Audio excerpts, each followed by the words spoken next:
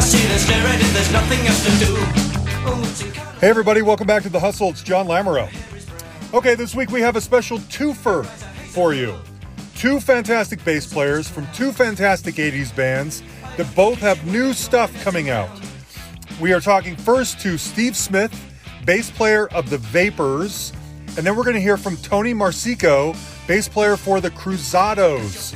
Let's start with the Vapors. So, as everyone knows, early 80s they put out two albums. This song right here, Turning Japanese, still heard everywhere. Everybody knows this song.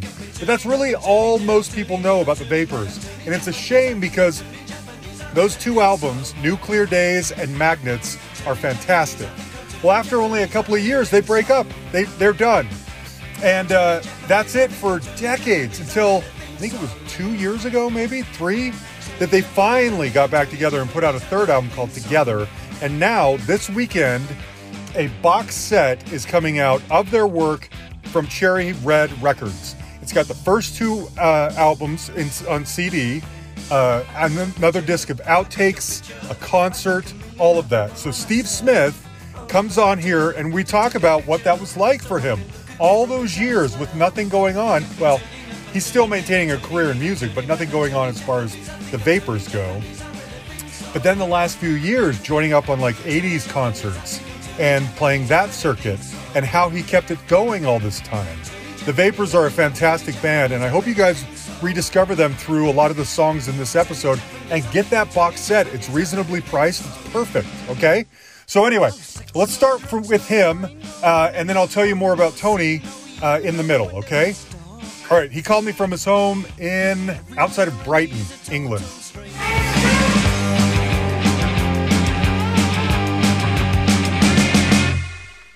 Hi, Steve. Hi. Can you hear me? I can hear you. Thanks for doing this with me. And I do long-form interviews with my favorite artists, and I've been trying to get the Vapors on here all along. All righty. Nice. And so we're finally doing this. I'm so grateful. Thanks for chatting with me. Hey, no problem, man. Good. Okay, so for starters, let me tell you. So as I said, I've been wanting to kind of get somebody from the Vapors on here for a while, just to talk about your history and what a unique career you've had. So 2 years ago, I live in Denver, Colorado. Yeah. And the Lost 80s Live tour comes through town. And I'm a sucker for those. And I've had like half the people on that show on this podcast. And have become friendly with some of them. And I see the Vapors are on there. And I'm thinking, now the Vapors haven't done anything in a long time. Is this the Vapors that I know of? Or is this like one original member who's still calling himself the Vapors, or what is this? And I went, and it was you guys. Now, unfortunately, you only got to play like 3 songs, but it was fantastic. It was one of the highlights of the whole day for me because I've been wanting to see you my whole life, and here it finally happened. So I have a million questions about how you guys finally came back to be, but I mean, I guess let's start there. How did you finally come back together after 30-something years? Well, Dave was coming, I think it was 2016. Dave was coming up for retirement. He'd been a lawyer in the Musicians Union in London. And he took early retirement, and he decided to put feelers out and, see who was up for it and see who was into it. So me and Ed, we went along and had a beer with Dave in London. And I have to ask, had you guys been staying in touch all along, or was it first time you talked in a while? I speak to Ed pretty regularly. I spoke to Ed a couple of weeks ago. I've always kept in contact with Ed, but he's the only one really. Okay. I'd seen Dave at Ed's 50th. Well, that was a while ago now. But I hadn't really. And I message Howard every now and again, but I hadn't really seen Dave for a long time. Mm-hmm. So it was kind of strange. I ummed and ahed about whether I should go, and so I decided to go and hear what Dave had to say. And I noticed kind of like what he had to say and how he wanted to structure it in the future. But Howard wasn't interested at all. But me and Ed said, okay, we'll do a few gigs and see how it goes, basically. And then we got offered a gig in Dublin, at Whelan's, I believe. I think upstairs at Whelan's in Dublin. And then we did 3 in the UK, which were Dingwalls in London, the Slade Rooms in Wolverhampton, and I think it was the Arts Centre in Liverpool. And initially that was that was going to be it. Mm-hmm. But it was such a kind of emotional thing. Yeah. All these people coming along and just loving the music. And it was just like, it wasn't really like that when we were around back in the day. Yeah, there were a few people that were into it, but most people had heard Turning Japanese, came along and thought, oh, yeah, no, they're a pretty good band.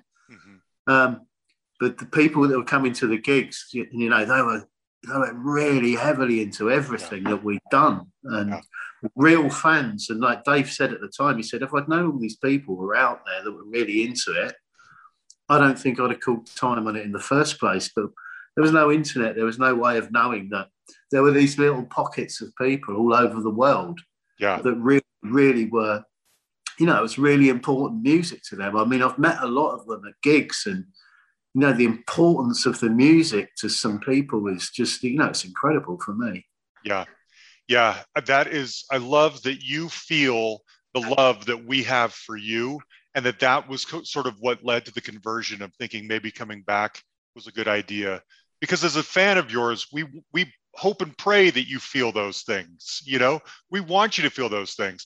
So what were you doing? I know, you know, Dave was a lawyer. What were you doing, Steve, to kind of earn a living during all those years off?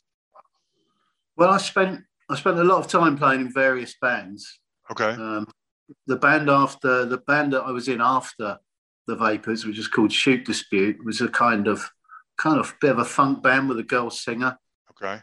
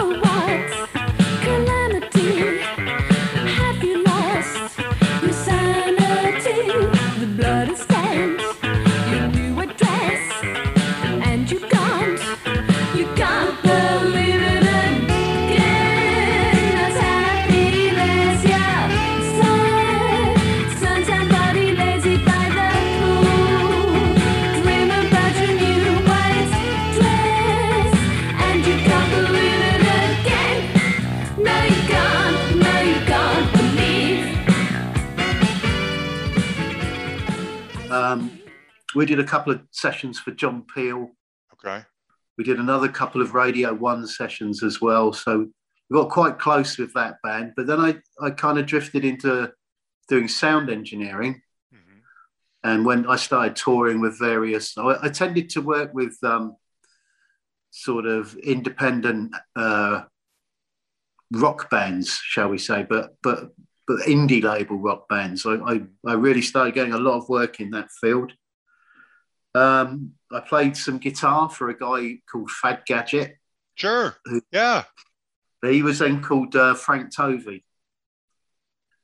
So I played guitar. I mixed 2 albums for Frank, actually. Really? I mixed his, I worked on his Grand Union album, played some stuff on it, engineered it and mixed it. Nice. And I mixed his Worried Men in Secondhand Suits album. I did a lot of work with Frank. Nice. And I ended up playing guitar for him on a European tour, which was just a mad experience. Because Frank was absolutely, you know, by day, rational human being, by night, complete lunatic. It was a real eye-opener playing guitar for him. But I did some touring with him as a live sound engineer as well. So I spent 20 years being a live sound engineer and do studio stuff as well. Okay. And then I got to about 2009, and I'd kind of had enough of it. Mm-hmm. I had young children, and I thought, I don't really want to go away all the time. So I decided I wanted to play music again. Thought I have to do covers, really. It's not really the right time to be coming back with original music. So I thought, I want to do covers, but I only want to do covers that I like.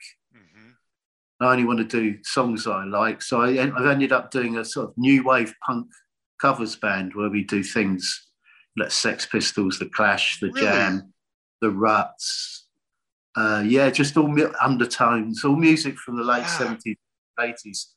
And it's really reverent. You know, we copy everything completely. It's really reverent, and it's great fun. I never tire of it, and I'm still doing that. I still do that today. Yeah. Is that just the touring outfit, or their albums? What's it even called? It's called the Shakespearos. Oh, sure. And it is a live music thing. We have done some recording. There's some stuff on YouTube. Yeah. There is some Shakespeare stuff on YouTube. Fun. And I've been doing that ever since, because it's just like playing all your favorite records. Yeah. It's just the greatest fun. And we've done a lot of stuff. We've been to Portugal 5 times. We've done the Rebellion Punk Festival. So I'd carried on playing, basically. Yeah. Okay. So you've maintained a career in music this whole time. Yeah, Dave stepped away. Either as a sound engineer or a player. I just kept going.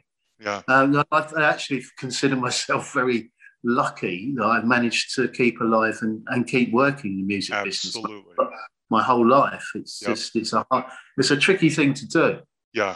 So then, when Dave came along and said, can't have a chat, I just thought, well, it's more work, it's just extra work. Yeah, just one more thing. Yeah, one more thing to do. Yeah. Where are you now? Where do you live, by the way? I live just outside of Brighton, which is on the south coast of England. Okay. So now that, lockdown is finally sort of starting to open back up again. In fact, I saw you guys have a show opening for the Skids in November. Yes. Our guest on the podcast this week that just came out yesterday was Richard Jobson, talking about the Skids and their new album and everything, which is so good.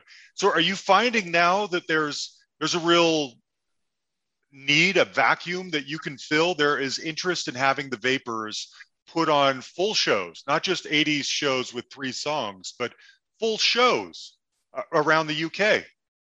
Yeah.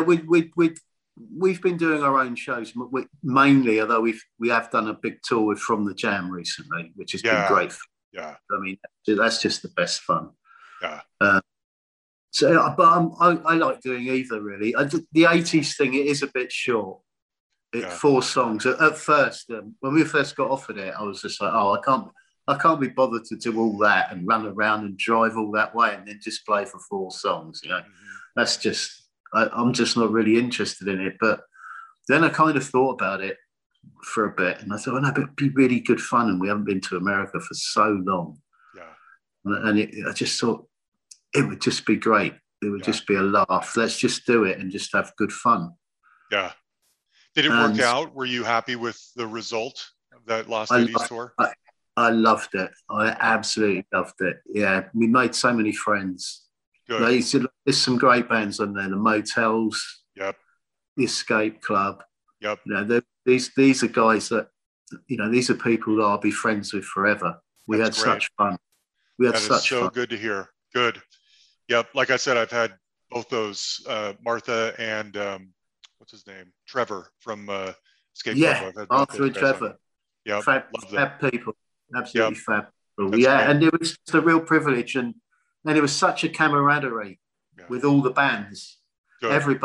Everybody, because a lot of the time that was kind of forced on us, because there'd be like a dressing room for a flock of seagulls, and then like a really big dressing room for everybody else. So you were everybody got to know each other really just by hanging out, and you just go, oh, hang on a minute, I've just got to go and play my 20 minutes on stage. I'll be back in 20 minutes. And off you toddle and do your thing. And sometimes people would come out and watch you while you were playing. I mean, all the bands are very supportive of each other as well. Yeah. I got to be honest. I don't know how Mike Score of Flock of Seagulls has wrangled that into his contract, that he gets to be the headliner every time. And it sounds like in his own dressing room and everything like that. Who knows? With so many great bands on that bill, but whatever. I'm glad you guys had fun. I was kind of really pleased that we didn't have our own dressing room. It was so much more fun. It's so much more fun with everybody else. That's great.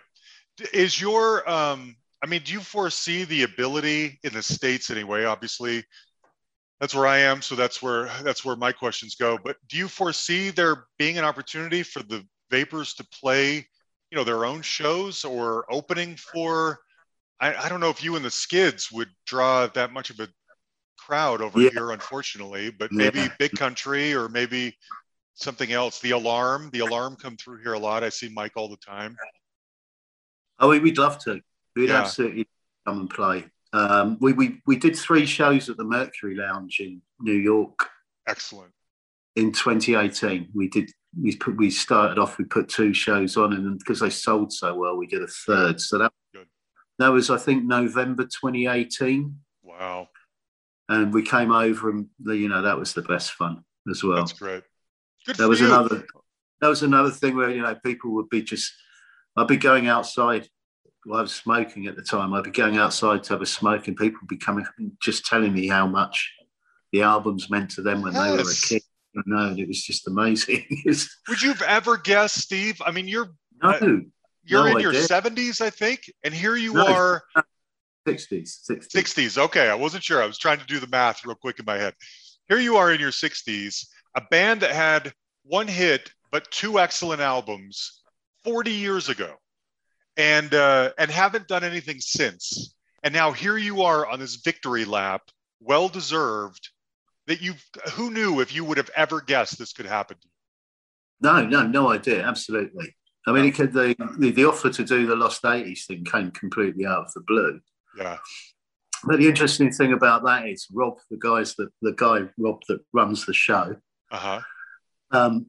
When he was growing up, his parents were really, really heavily into the Vapors, particularly his father. Really? And so he just said, I just had to have you on, because it meant so much. Your music meant so much to us, me and my dad when I was growing up. And it reminds me of that time. And, just through his own personal thing for the band, that was what got us on the show. That's great. But it just went so well. I mean, we were supposed to do it last year. There was supposed to be a big tour. We were supposed to be doing it this year. Yeah. And, Rob said, I want you to do it next year. So, I mean, if everything goes okay and everything gets back to normal, I'm sure we'll be back doing that at least next year. But what might be nice is it only operates in some states. And I think what we might try to do and negotiate with Rob is that we could do some of our own shows. Yeah. Because, like, for instance, I don't think it will be going to New York, so we could do a show there. I don't think it'd be going to... it doesn't do much on the East Coast for a start. There might not be anything on the East Coast, yeah. So we might be able to combine the two. We might be able to do some Lost 80s shows and some of our own, which would be absolutely... That would be perfect. If we could do that, that would... Yeah.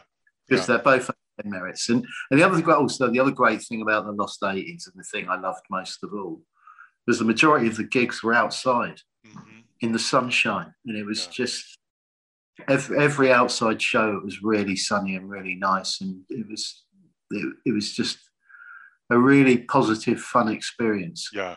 Good for you. You deserve that. You mentioned playing with From the Jam. They're who discovered you, right? Bruce Foxton, my understanding originally, is who sort of discovered the Vapors and got you guys signed. Definitely, yeah. Without Bruce, I wouldn't be talking to you now. Without Bruce, he just walked into a bar. We were a bar band from Guildford, and but we played our own songs. We didn't play covers. But he saw us in his local bar and came up afterwards and said, "Oh, I really like that." And then he came to see us again. And I think the first time he saw us, I think it might have just been before I joined. And then he came back and saw us again and chatted to us afterwards. And then he said, "Look, I might be able to get you on a couple of shows with the Jam." And then he phoned us up and said, "Look, I can get you one." I think one was Portsmouth, definitely. And I think one maybe was Bristol. The first one was definitely Portsmouth. Then we went and played that, which was really nerve-wracking because we just played tiny pubs. Yeah. And all of a sudden we're on a big stage in a big room, and like Ed and Howard were 18 years old, and I think I was 21. Wow. And Dave was a little bit older, but the 3 of us were actually, it was quite intimidating playing this big room full of Jam fans, but we went down really well. We got an encore. I remember that, which was pretty mind-blowing. And that got John Weller interested. And then John Weller came to see us. Paul's dad, we should say. Paul's dad, yeah. Paul's, yep. God rest his soul. Johnny passed a few years ago. He came to see us in Guildford and he just went, yeah, I really like this. I really think I can help you guys out. Do you want me and Bruce, to be your managers? And we obviously, we'd been really impressed with everything they'd done up to that point. Yeah. Just said, yeah. I mean, we had a record. They'd been talking to record companies already, and that looked really positive. So we went with John and Bruce, and then from that we got the Jam Setting Suns tour in the UK, which incidentally on the box set there's the live show is from the Jam tour. Really? 1979, when we were callow youths. Wow. We're all much younger than we are now. Yeah, it's very, very early. Wow. Yes. So that's one of the things I was going to bring up, is that you have a 4-disc box set coming out on Cherry Red Records. I think it's August 13th, and it's a 4. Yes. Okay. 4 discs. 2 of the discs are the first 2 albums. And then the other 2 discs are B-sides. It sounds like a live show. One thing I was curious about, first of all, I mean, we've just been talking about how incredible it is, this second wave or the second chapter in the Vapors history, to have a nice, big, beautiful box set coming out to honor you guys. That's another kind of cherry on this cake. You know what I mean? Yeah, it is amazing. Yeah, I was quite... Nothing's really happened on that front for so long. It was a bit of like a bolt of the blue. The people that own the rights to the songs just contacted us and said, "Oh, Cherry Red want to do a 4 CD box set. What do you think?" It's like, yeah, sure. Why not? Because actually, I feel a bit sorry for people that are really into it and like to have the CD, because the CDs have been ridiculous prices on the internet, on eBay and things like that. You can pay like really silly money for Nuclear Days, especially the Captain Mod reissues, because they're remastered, I think so. People have paid like 70, 80 quid for a CD. Yeah. And now you can have everything for 25 quid. I think it's a really, I was really surprised how reasonably it was priced. Yeah, no kidding. And it's great because you're right. Those first 2 albums, especially, I'm a CD collector still too. And anytime I go looking for them, there's still way too much money. So I don't own them. I wish I did. And are any of the songs that are considered B-sides or extras in this box, are they songs that would have made up a third album had there been one? John, I've got some bombshell news for you. There is a third album. And it's already been released. Yes, I'm sorry, Together, because that album was great. I should rephrase that. I meant of the core period. If there'd been a third album back then. Yes, that's what I meant. I'm sorry. I don't mean to miss Together, because that album is great. Girl from the Factory is one of my favorite Vapors songs, and that's on that. Oh, cool, man. Cool. Yeah.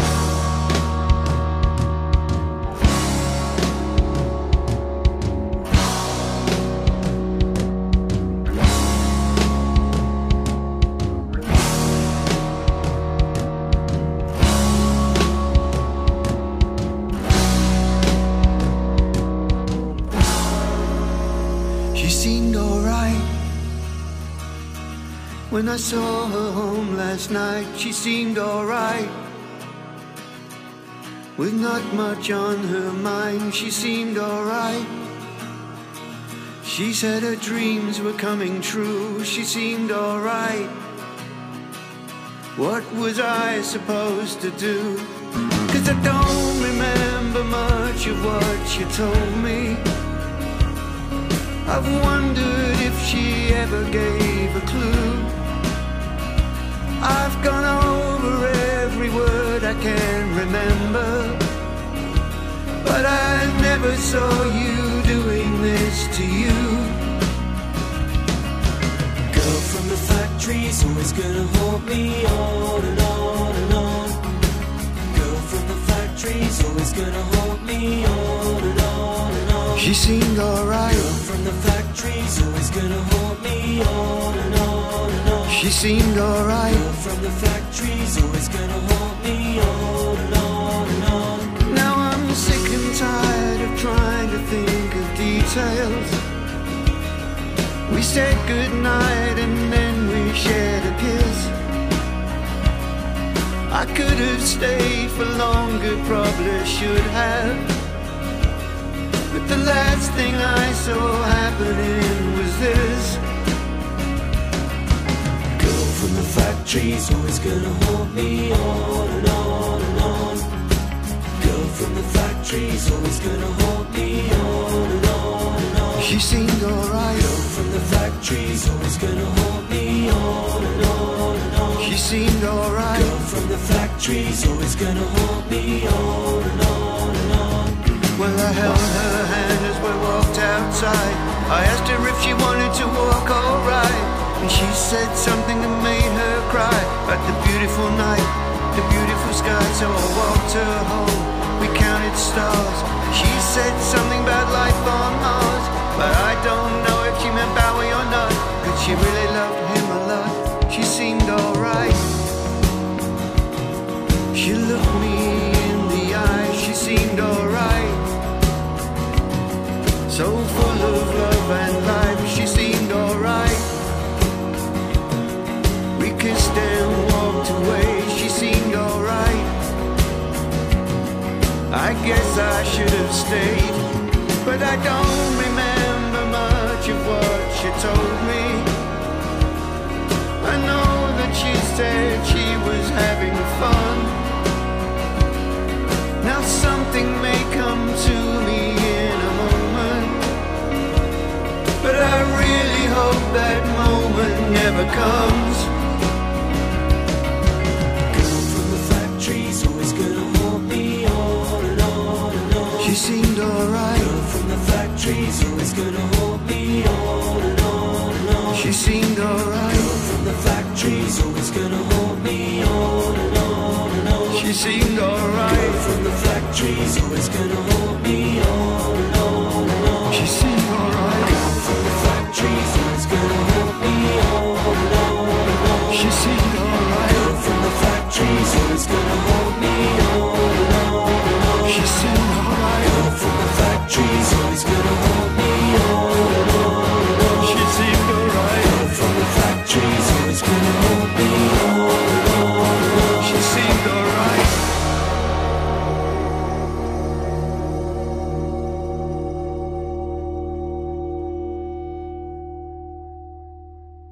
There's a song on there called Secret Noise that's on the box set that was, that was possibly something we were thinking about for a third album back then. Okay. But most of the stuff is demos for the first album. And to be honest with you, I haven't heard what they've got. So Okay. I haven't actually heard it yet. So I don't know what the quality is, whether they've remastered or anything. Yeah. I know the Rainbow Show, the live show, because I've got a cassette of that, and yeah, it's a good show. Okay. Good. I'm quite happy for that to go out. Good. Okay. I feel really guilty now that I shortchanged Together, because that's a great album. I'm sorry. I was referring to a third album from back during the heyday. The miscommunication on this. Okay. Good. Okay. So let's go back to that beginning. I think my favorite Vapors song is Trains.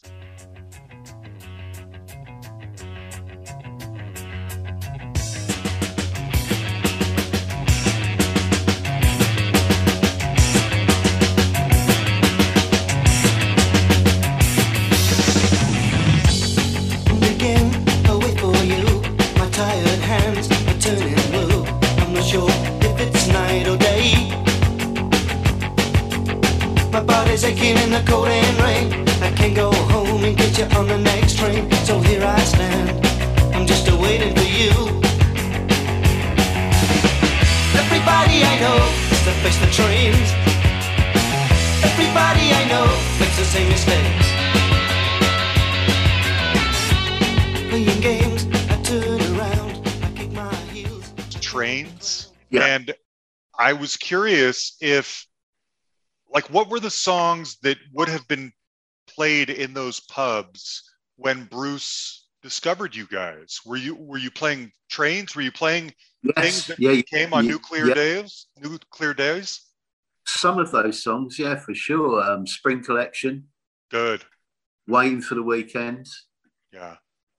I would say News at 10, Okay. Cold War.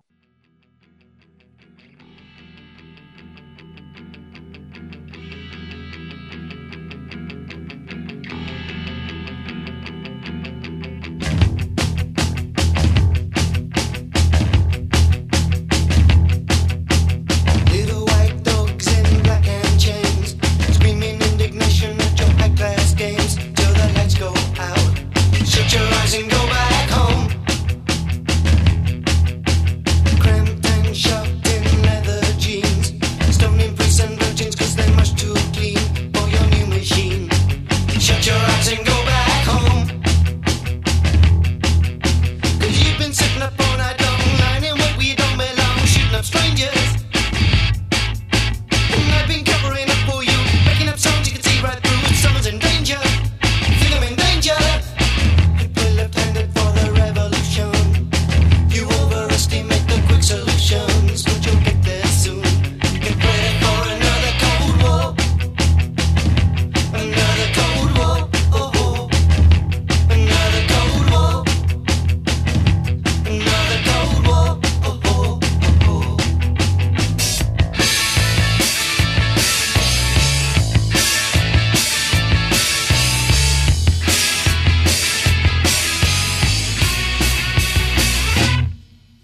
But you get let down when you ask for more. Bunkers, Okay. Cold War. Yeah, quite a lot of the songs of the first album were basically the live set. I mean, that's basically what the set is, the live set is. Okay. Okay. From the Jam support gigs in 79. It's basically Nuclear Days. Okay. And then, I mean, turning Japanese, that's the thing. That's the Trojan horse everyone knows. But I was curious, was that the first single? Was that the thing that everyone thought, we're going to go big with Vapors because they have this song called Turning Japanese? Or was there a second single in mind that just didn't hit? What's the before and after of Turning Japanese? Well, I think the record company pretty quickly realised that would be the one that would probably be a good one to do. But they're quite a thoughtful record company, and they thought, well, we don't want them to just come out with this like huge single and then just disappear afterwards. So we'll put out something first. So just to put it out there, there's a band called The Vapors, and this is kind of what they sound like. This is their first record. So we put out a song called Prisoners first. Mm.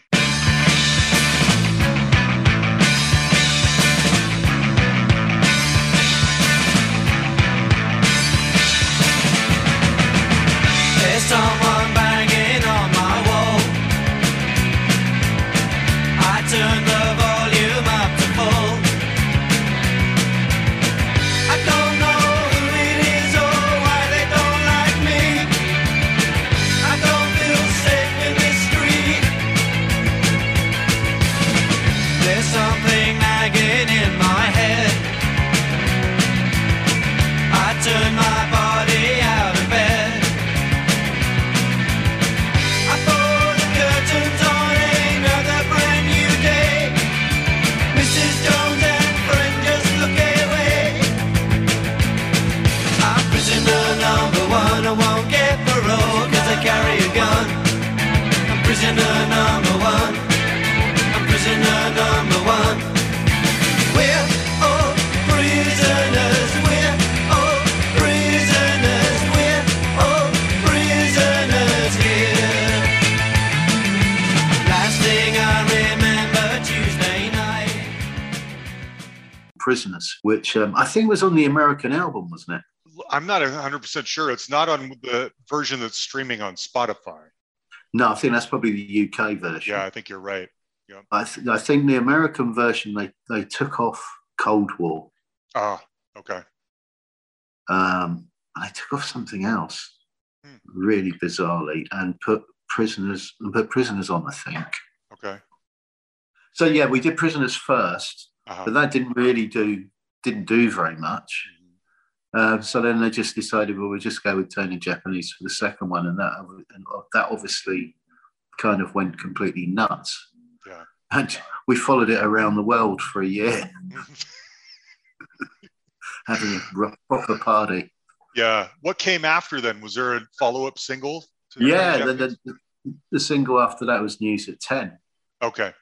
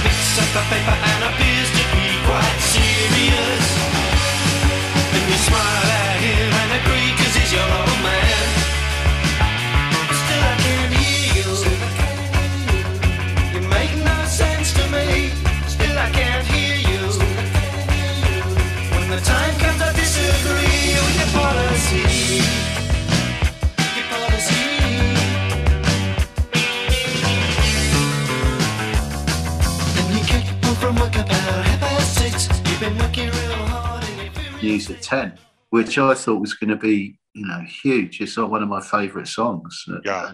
And this is a great record. I thought we did a great version of it. And I was just pretty sure that was going to do just as well as Turning Japanese. Mm-hmm. But unfortunately, it didn't. What's that like, Steve, when you, you're this hungry band, you dream, as so many do, of like being played on the radio and having a hit and making a living as a rock star, and you have this huge hit that's still known. Everyone knows this song, Do they know the Vapors? Maybe not. Do they know anything else by the Vapors? Maybe not. What's that like when you see this shooting star and then there's not much afterwards? That can't be easy. I think you just got to enjoy the ride. And when the ride's finished, you just get off and just go, yeah, that was fun. Yeah. And I think that's the way to look at it.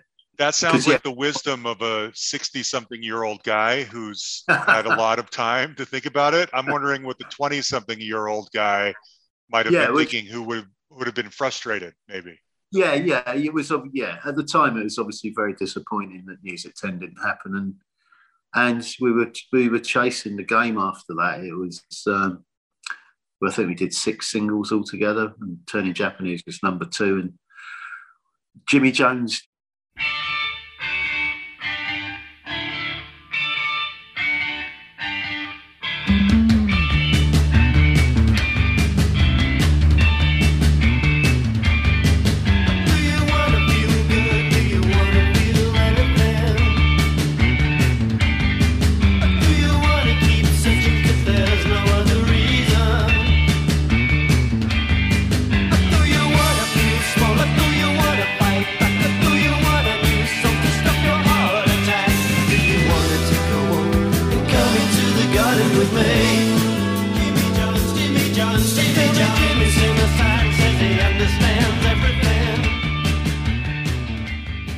Jimmy Jones just about scraped the charts in the UK, but nothing came anywhere near Turning Japanese, and it kind of did get a bit frustrating, I suppose. Particularly for, I think Dave got more frustrated. I'm a bit more of like, no, we're a great band. We just keep going. We just get on to the next album. Mm-hmm. I was always much more, and I think Dave just thought, what's the point? Yeah, the record company aren't backing us, and things aren't going that great. And then he just kind of had enough, I think. Yeah, to me, there's almost no dip in quality between Nuclear Days and Magnets. I think Magnets is great too. It's slightly more ambitious, but that's true for a lot of those new wave bands that came out with one thing and then just a little, enhanced the sound a little bit more. But my understanding was that the band sort of just broke up after that because they're like, well, the label's not going to get behind us anymore. Was it that simple, or was there infighting? Anything else? No, it was Magnets didn't go down too brilliantly. Jimmy Jones did okay, but then we were going to do another single, and we were rehearsing, and our A&R guy came down to rehearse, and he said, "Oh yeah, great, you're in the studio over the weekend." Said, "Yeah, everything's great. Can I just take a cassette with me?" And then the next day, he just pulled the studio time. We weren't going to be doing another single. We were going to be staying at home, and that was the final straw for Dave. That was when he just thought, "Okay, this is not happening at all." Oh. So there was no second single off of Magnus? Spiders was the first single from Magnus.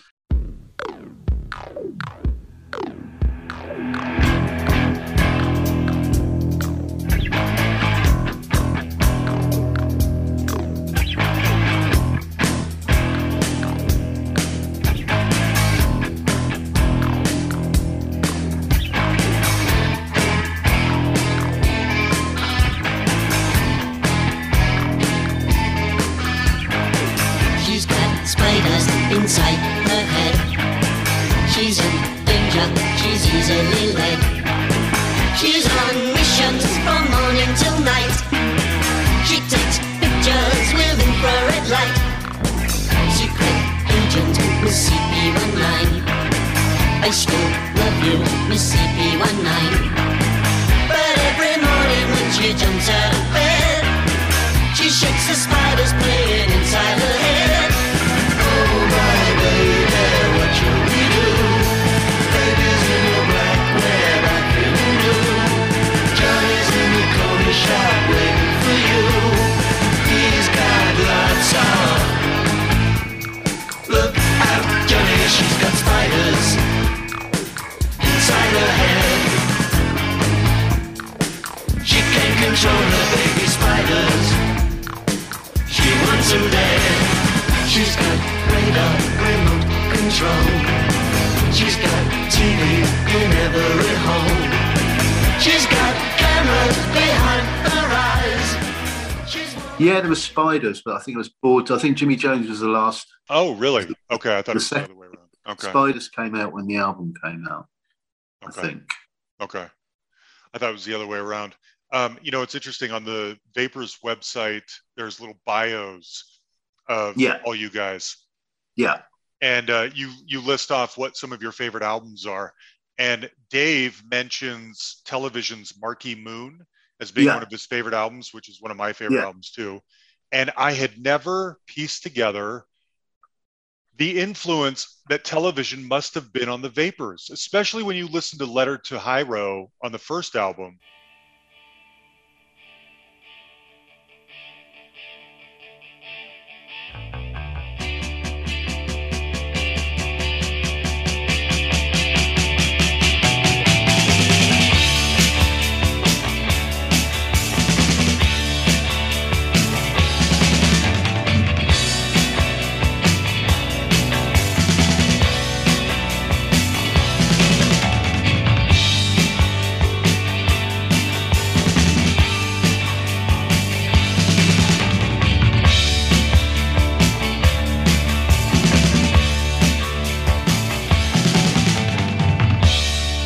It was Thursday, I think it was late, 1938. Got a letter from Hero, he'd left out the date. He said he was waiting for an outbreak. Took a look in the mirror, should have been me, but there was nothing to see. Hold a thought from the curtains, and I went downstairs. It was utterly futile, so I combed my hair. But all the kids in the factory said a letter from Hero came too late.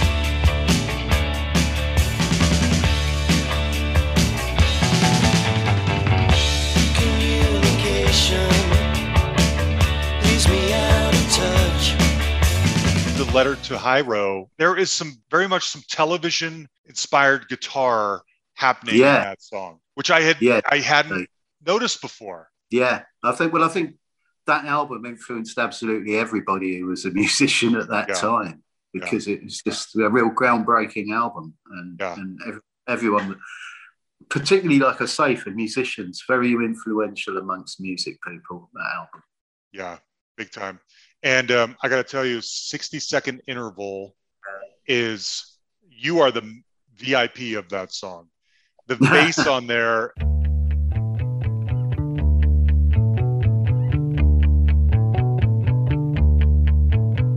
The moon is up. It's gray tonight. And the stars on the battlefield shiver in tears. A dead bride lesson from a million light years. The game is up. It's cold tonight. So we crouch in our overcoats, waiting for a dawn, both hungry and simple and calm and warm. 60-second interval. Here it comes. 60 seconds in to the end.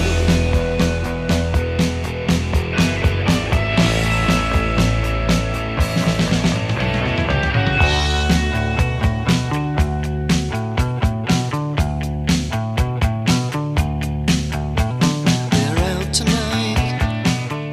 60-second interval. I mean, the bass this is one of the things I like about talking with people for the show, because so I know I'm talking to you. I know Steve's the bassist. I'm going to re-listen to those Vapors albums, and I'm going to listen in for the bass specific sound. I'm going to focus on that. And when I do, it is such a gift, because songs like that, like 60-second interval, explode all of a sudden, and because I hear what you're doing, and it's amazing. Oh, thank you. It's very kind. Yeah. Who did you tour with back then? Were you on your own in the States anyway? Did you open for, I don't know who? No, we didn't open for anyone in the States. The first time we came, we played like really small clubs. Really? Small clubs. And then the second time it was a few more. And we were playing, I think we started off doing like 200 capacity places, and we probably ended up, we were doing more like 800 capacity, but that was about it. But we didn't support anyone. Okay. And I'd have been happy to support anyone. I quite like being in a support band. I think it's quite fun, especially if they're more popular than you, because there's a lot of people in the room. It's great. Yeah. I wondered if you were out there on tour with the Knack or the Greg Kidd Band or Tom Petty or something like that. But the bass player of the Knack was on the Lost 80s tour last year. Prescott. He's been on here too. Yep. Yeah, he's a good man. Yeah, he is. Yeah, I talked to him a couple of years ago. He's great. Yeah, I'd have been happy to tour with anyone. I just like doing gigs, really. Yeah. Okay. And sometimes going on first can be great, because you finished early and you can have fun. Right. Have fun. Whatever that might mean. Maybe get a little get a little drinking in. Okay, so let's talk about Together then, because it's 30-something years. When you guys came together to make Together, was it because, are you thinking we're relaunching the Vapors, let's do it with a proper new album? What was the philosophy behind going back into the studio? Well, it was just really, Dave started coming in and said, look, I've got some new songs. Does anyone fancy trying some new stuff? And we were like, yeah, it just makes it for a bit of interest, do something different, try and get a bit creative, see what happens. And we just started building up a few songs, and Dave started writing some, I was thinking, yeah, Dave's writing some great songs, we get some really good stuff together here. Mm-hmm. And we demoed a few of them, and they came out really well. And then, in fact, it's when we played the Mercury Lounge. This is what happened. We played the Mercury Lounge, And this guy came up to our manager after the gig, and he said, but basically he said, I heard some new songs tonight that I hadn't heard before, and I'd be really interested in hearing them recorded. I'm going to give you some money to go into the studio and record an album.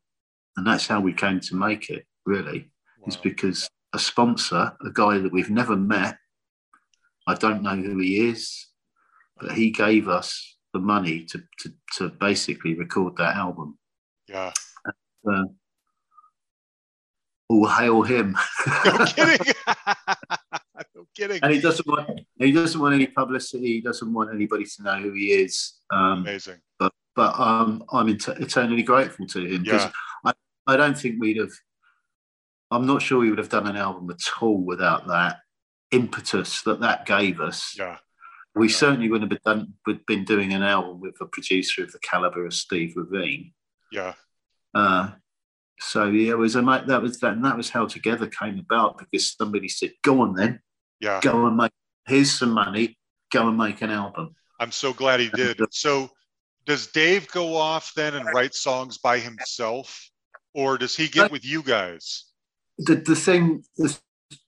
We still work the same way that we did back in the day, really. Dave comes in with an idea, which will be a melody and a chord structure, and then it's the rest of the band decide what sort of song it is. Is it a ballad? Is it a punk rock song? Is it, doo-wop? Is it ska or reggae? What is this song? We sort of put together what you listen to from Dave's basic skeleton that he comes in with. We flesh it out into what it becomes.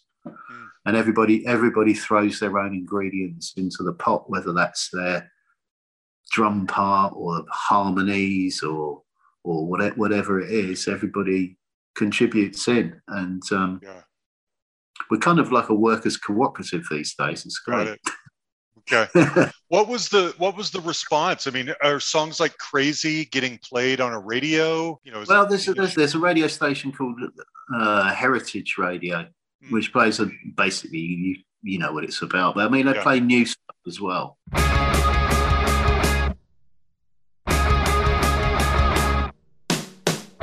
They told me I was crazy from the start. They said that you would only break my heart, but you closed your eyes and trusted me.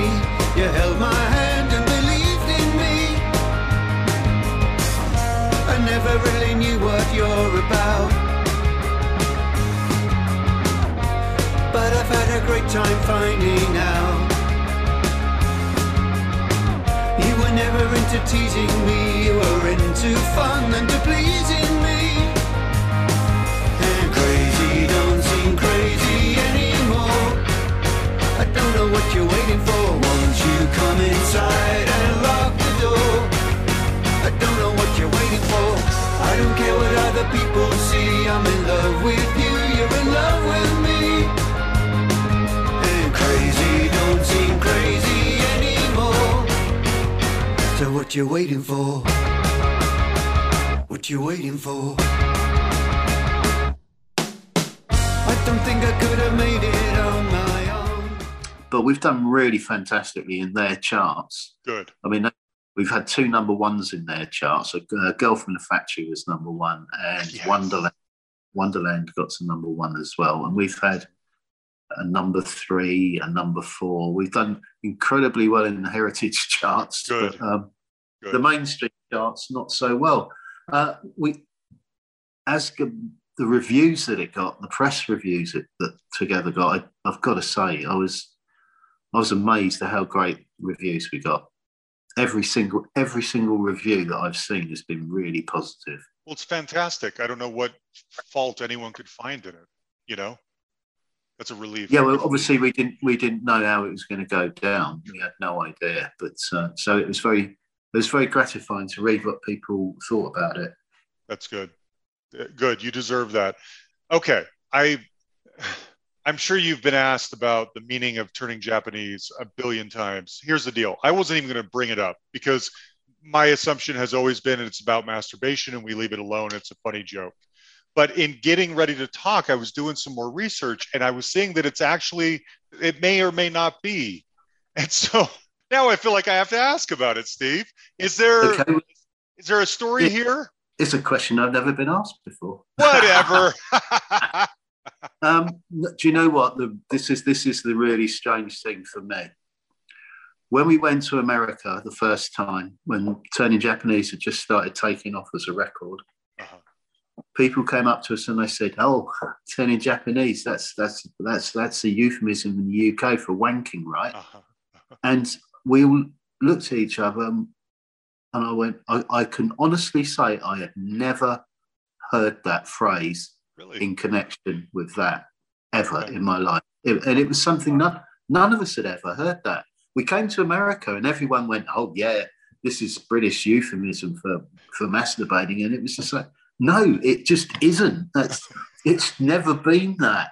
And Dave, I'm pretty sure, I've heard Dave talk about it a lot, and I'm pretty sure that he didn't mean it like that at all. I wonder what he did mean then. I know what he meant. He said he meant that he was completely changing. He was going he was metamorphosizing into something else. He was going mad. And he said it could have been turning Portuguese. It could have been anything. It could have been anything, but it was just something that scanned well. And there was also, there was a lot of interest in Japanese culture at that time, and it was just kind of fitted at the time. Yeah. But that was never a phrase in the UK that I had ever heard before in connection with that. I say that hand on my heart, ever. Okay, now we know. There's the story, so folks. I'd say, and the problem is that back in the day, Dave decided to have fun with people by doing interviews where he said it was, and then doing interviews where he said it wasn't, and he thought that was very entertaining for him. But it just created this ambiguity that we're still trying to take off. Okay, so now I got to ask. We always try to cover the business side of things very sensitively on here. We also have a number of Patreon supporters, and some of them asked specifically about, can you, and I had the same question, can you live off like Turning Japanese money forever? No. I mean, it's used in so many things, movies, commercials, whatever. No, not really. No, okay. You can't. Well, maybe once upon a time you might have been able to, but Spotify has kind of really stopped a lot of income from that sort of thing, because now people, instead of downloading it from iTunes, will just put it on Spotify, and instead of getting, a big chunk of 79 cents or whatever it is, you get 1/10 of a cent, and it's not possible. The good thing these days, the best thing is gigging, doing gigs. Doing gigs used to be something that you did to you'd lose money doing gigs, but you did it to promote your album back in the day.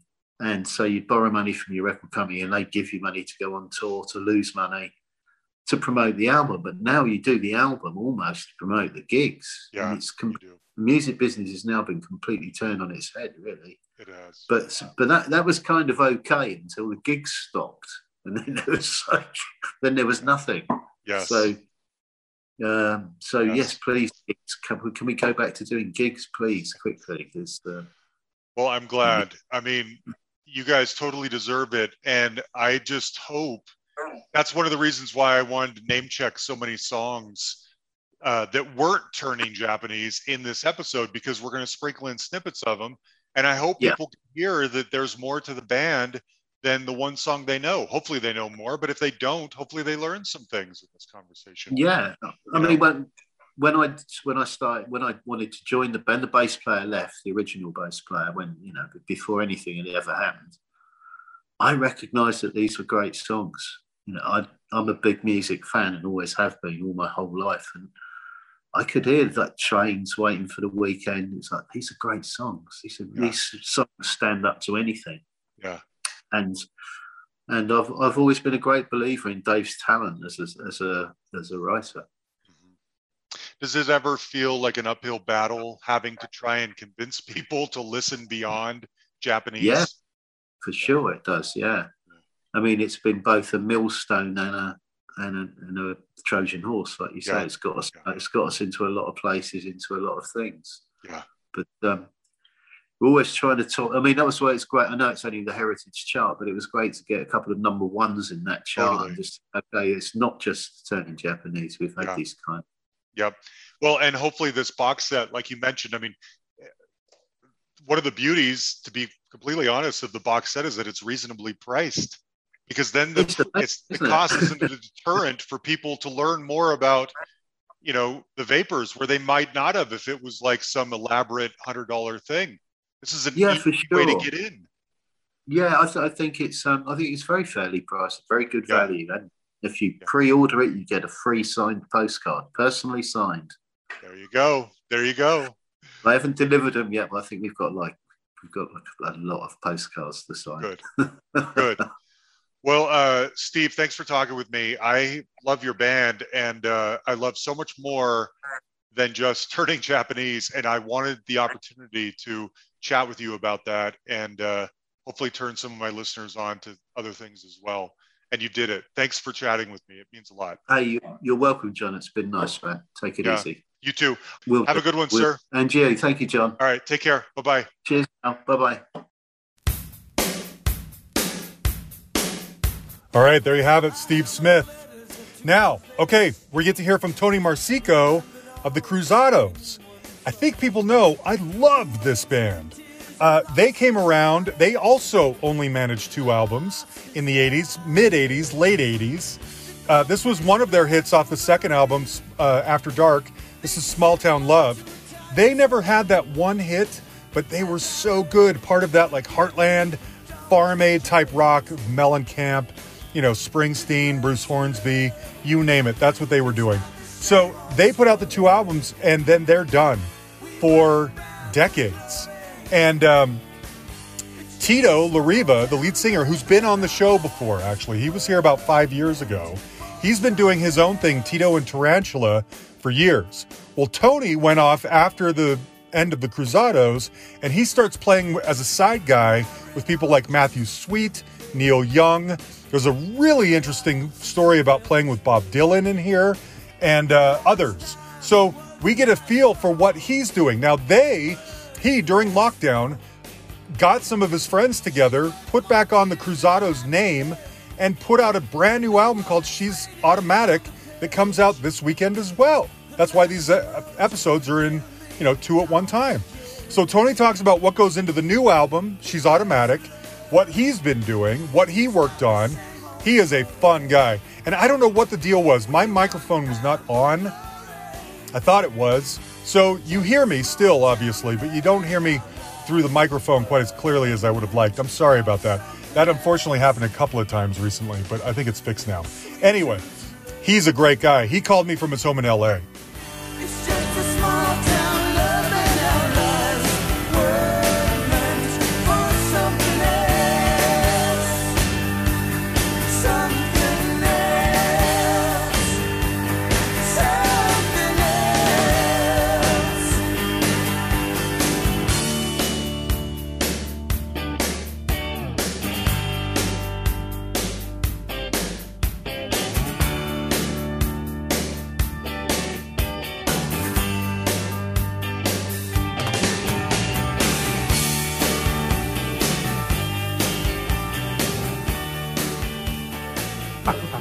So let's get into this because, boy, if there was ever a band that I never thought I would hear from ever again, it's the Cruzados.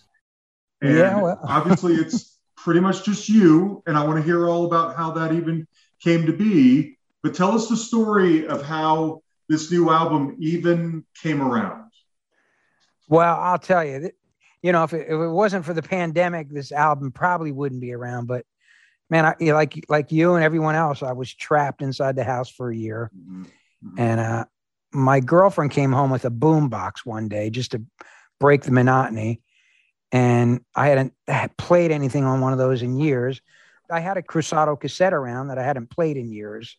I didn't even know if it would play. I popped it in and I started listening to it, and I got a little homesick for a couple of the songs. And I was like, well, this is cool. It'd be fun to try some of these songs out. So I went on and started singing some of these songs and playing around on Facebook Live. And it kind of gave me the bug, like to play some of my old songs again, which I haven't played in 30 years. Right. Yeah. And so that was what got me going to put this whole thing together. Just now, get that spark. Were these songs that you were listening to, are they Cruzados songs that were on those first two albums? Yeah. Well, I had one things that you worked on that never came out. No, it was the first Cruzados record I had on a cassette tape. Yeah. You know, I had all my LA friends bands, you know, all on cassette. You know, I used to save the cassette. So I got a little homesick, you know. I started playing the stuff and I was like, man, it would be fun to play these songs again. So I got the bug, and, you know, I was just trapped inside, like I said, and with nothing to do here. And so my wheels got spinning, you know. So I said, man, it'd be cool to put Cruzados together. And I knew Tito, our singer, lived in Austin. He travels Europe a lot. I knew that was going to be hard to pull together, which it was. It was hard to pull anybody together. But somehow it all worked out. I got a killer band, and actually, you know, old pals and all. So I'm really excited about it. You know, it's cool. So how involved was Tito? Because I got to tell you, I had Tito on here probably 5 years ago. Right. And we had a long conversation about the Plugs, Cruzados, Tarantula, all of it. Right. Is Tito involved in the She's Automatic album at all? No, he's not. No. He's living in Austin these days. That's what I thought. Okay. Yeah, I'm in LA, and the last time actually Tito and me worked together, believe it or not, was on his first album, Tito and Tarantula. We wrote stuff together and recorded together, and that was 30 years ago. Weren't you? Was it After Dark that was on the From Dusk Till Dawn soundtrack? Well, the thing with After Dark was on it, but we originally we started playing that song After Dark in 1983 with the Plugs. Did you really? Yeah. We played that song. It's crazy, man. And people all know that song from Dusk Till Dawn. And I don't even know what year that came out, Dusk Till Dawn. That was like, 94 or something like 94. that. 94. 95. Well, we played that song in 82 or 83. The first time I remember playing After Dark, we went to New York, the Cruzados, and we were playing CBGBs, and we kicked around there for a bunch. We were living in a Bowery down there, and we went and we played that song on this remote live broadcast of France in the studio for the first time, and that was in 83. The other guest on the show, believe it or not, was Madonna that night. Oh! She was sitting there by herself in a folding chair in the lobby, nobody with her. She was yet to break really big, and that's the first time I remember playing After Dark on the air. And that became, when Cruzados came about, that was one of our most popular songs in our set. For some reason, we never recorded it for the first Cruzado album. The second album came. I don't know what the hell we were thinking. We didn't record it for that, and yet we named our second album After Dark, but we never put the song on. It's like weird. And then Tito comes up with After Dark for the movie, and you know, it's just strange how songs come, and you know, they're around a long time, some of them, and they resurface. It's weird how it happens, you know, with the movies. So are you playing on the version that gets played? I can't remember if you're in that scene in the movie. No, I was. That's what I thought. Yeah, I was touring. I was touring at the time, and I could not get out of a tour. You know, as much as I wanted to be involved in that at the time, but I was locked in. And no, that was a guitar player, Peter Otanisov, who we used to play with. And that was Johnny Vatos from Oingo Boingo on drums in the scene. I've had him on here too. Love him. So they're all old pals, but no, I'm not on that version. I'm on the original version, which is, you know, you get to hear that original. It's on YouTube and it's out there, but it's not that version.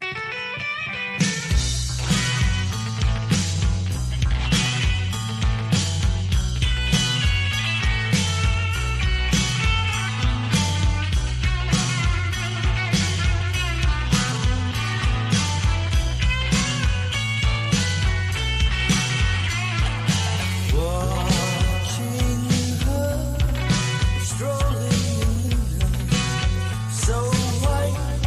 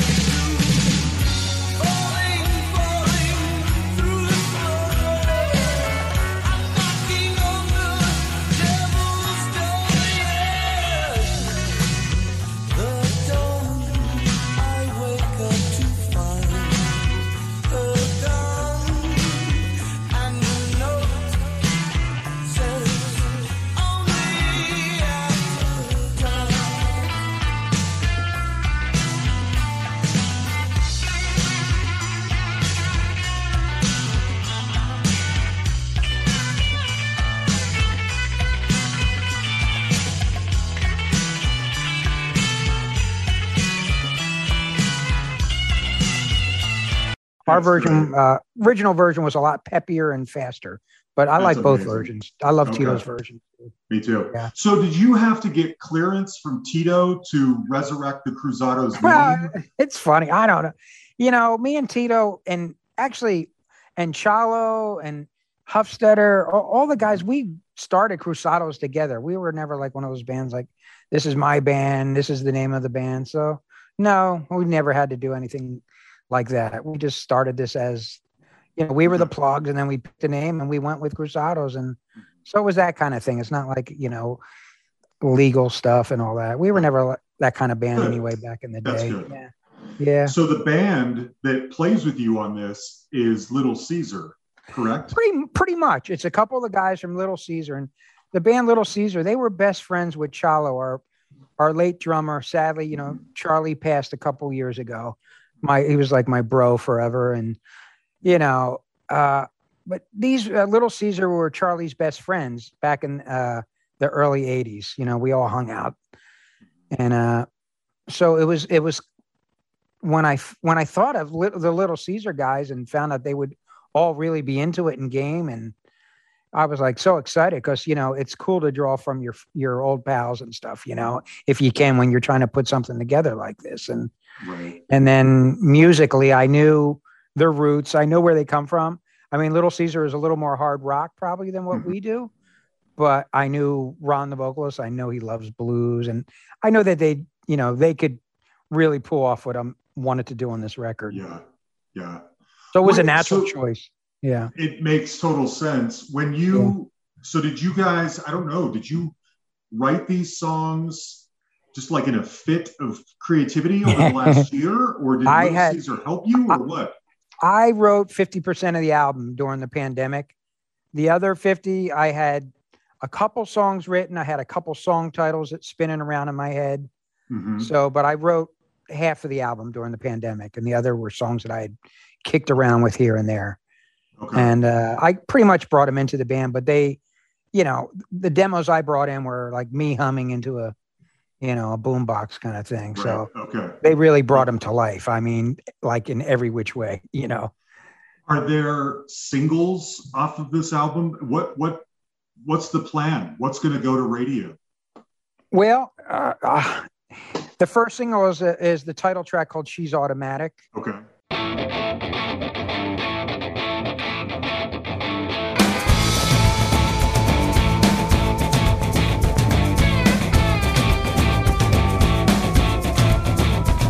There's a long-tall woman and she phones tonight.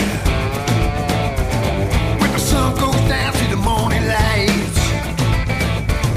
she's a bloodlust lady and she dates a man. She got devil eyes and looks that kill. She got a gun, gonna use it. You better run, you can't refuse it. She's red hot, just not it. She can't stop. She's automatic. She's automatic. She's automatic. She's automatic. It's a cold hard woman and she make you bleed. She's gonna make you beg, gonna make you bleed. She'll make you drop down to your knees and make you lose reality. She got a gun, gonna use it. You better run, you can't refuse it. She's red hot, just not it. She can't stop. She's automatic. She's automatic. She's automatic. Automatic.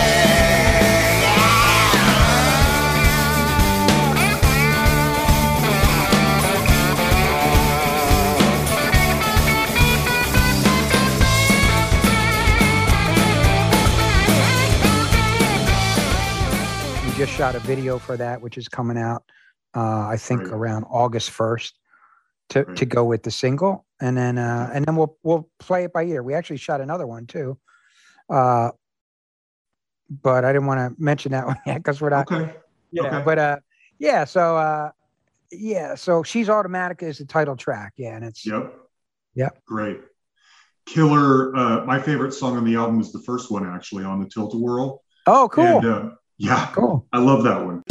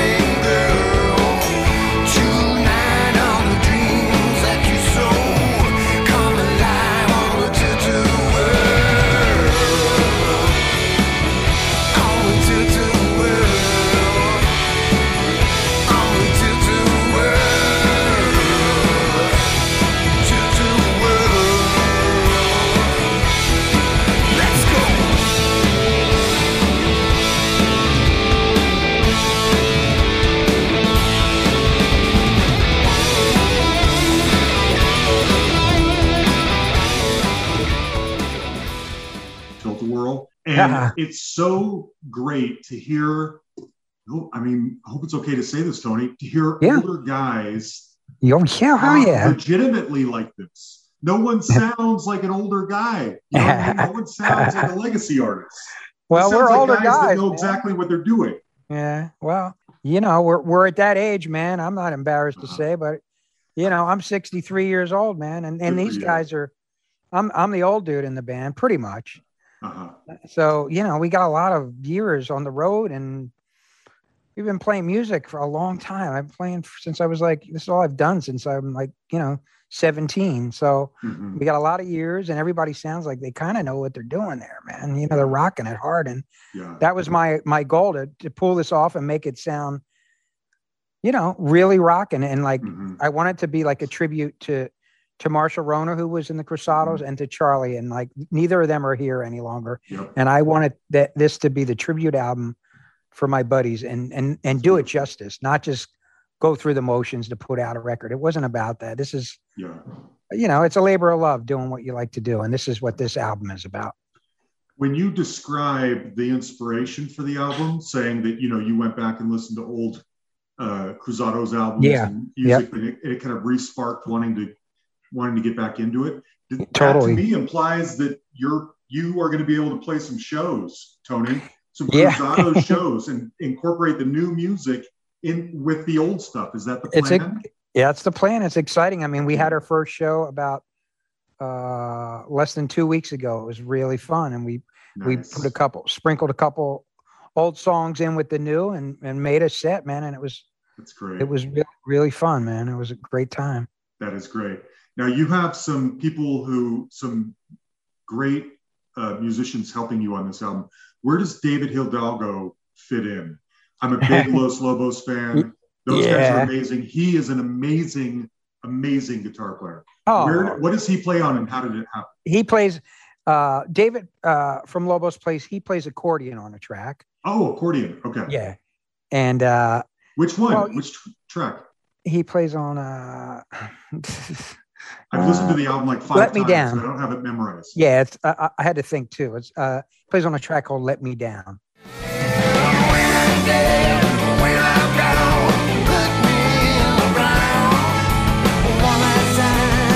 last time, you let me down.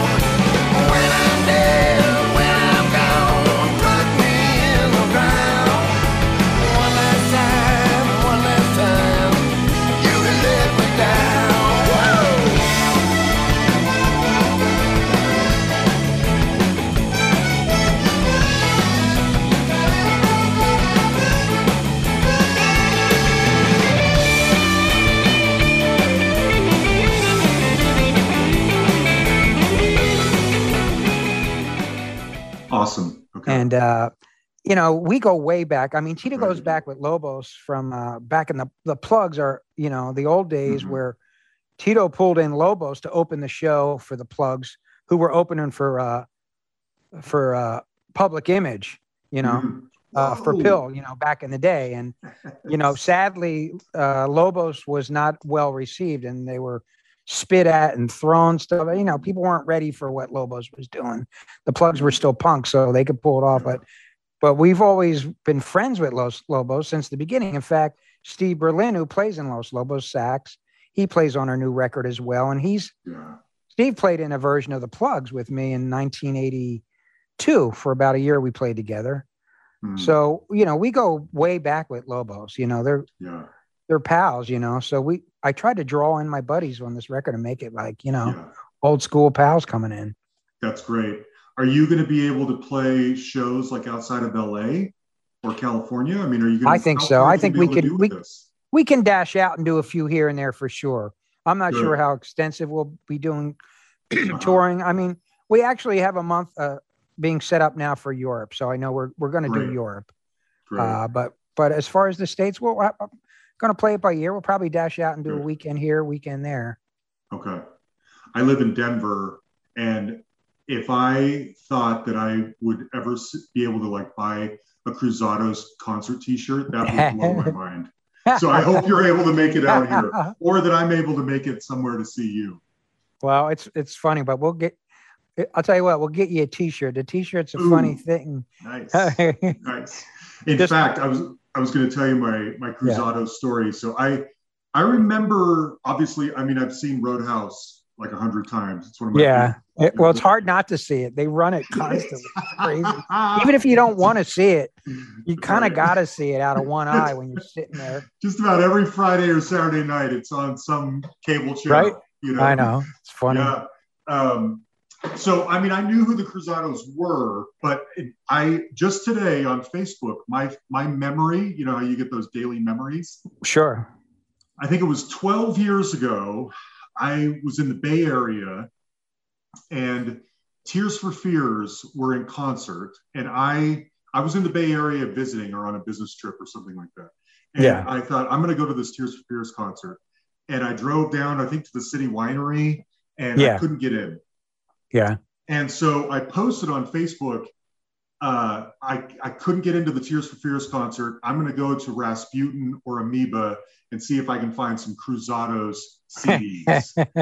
And that was 12 years ago today. Isn't that wild? Wow. That's pretty funny. I got to tell you.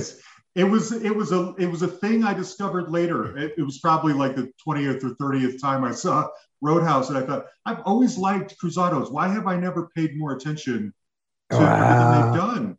And the first album is impossible to find, as you know, at least on CD. I collect CDs still. The second one I eventually found like in a used shop or something, but I loved you guys. Well, I'll tell you, we'll hook you up with a t-shirt. Don't worry, man. Ooh, nice. I love that. Okay, speaking of the old stuff, I want to ask you about a couple of my favorite songs and see if you remember the stories. So on the first album, my favorite song is Just Like Roses. One day you will find that people change their minds. So if you must give all, don't cry when you fall. Don't you know yet? Lovers' words are worthless. It's so hopeless. They fade just like roses.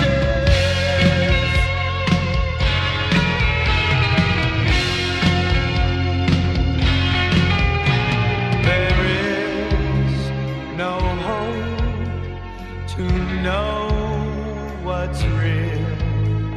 You must control the way that you feel.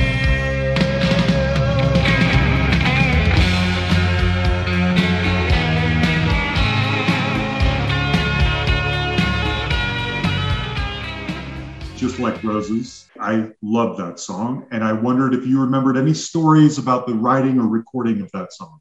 Well, Stephen Hofstetter, a guitar player who joined us in 83, brought that into the band.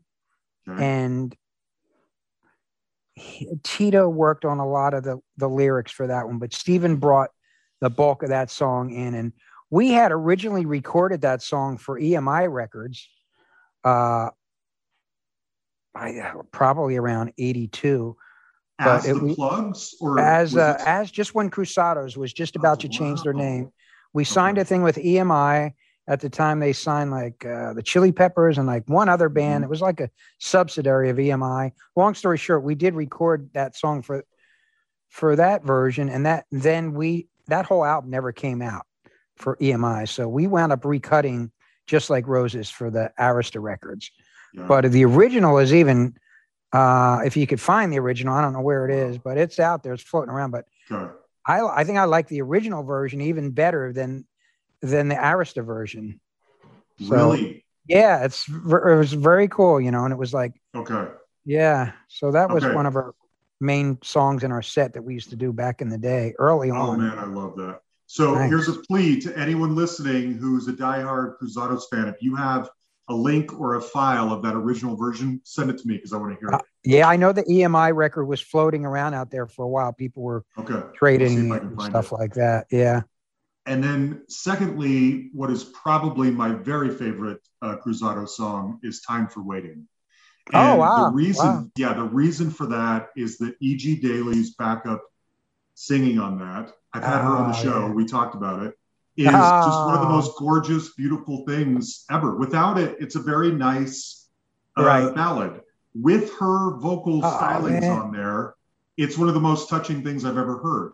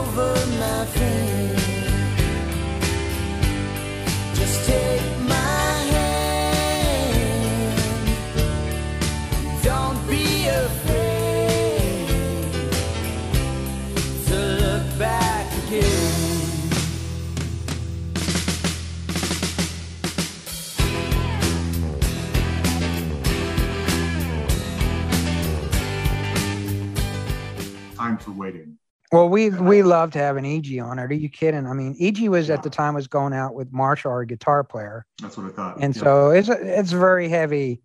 That song, it has a lot of extra meaning knowing about their relationship and all we were going through at the time.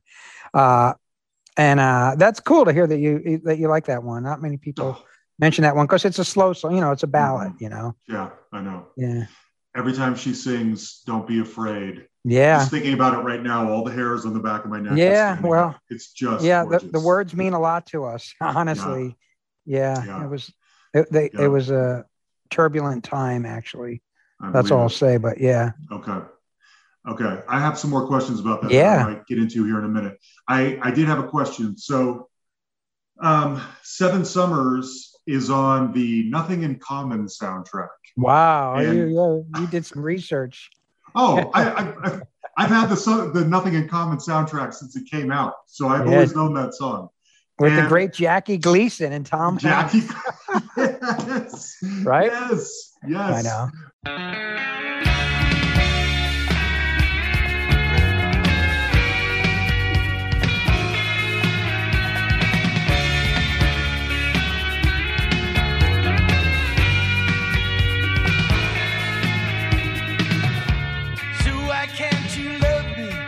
On this beautiful summer's day, why won't you take a chance and take it all away?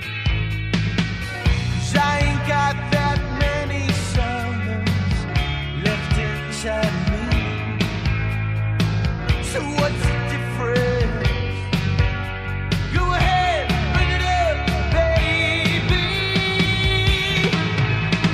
Kiss me in the daylight for your friends around to see. Kiss me in the daylight. Oh, we're miles apart with stones in between. And I loved you 7 summers. You didn't breathe a word. Whoa, whoa, whoa. You owe me that much.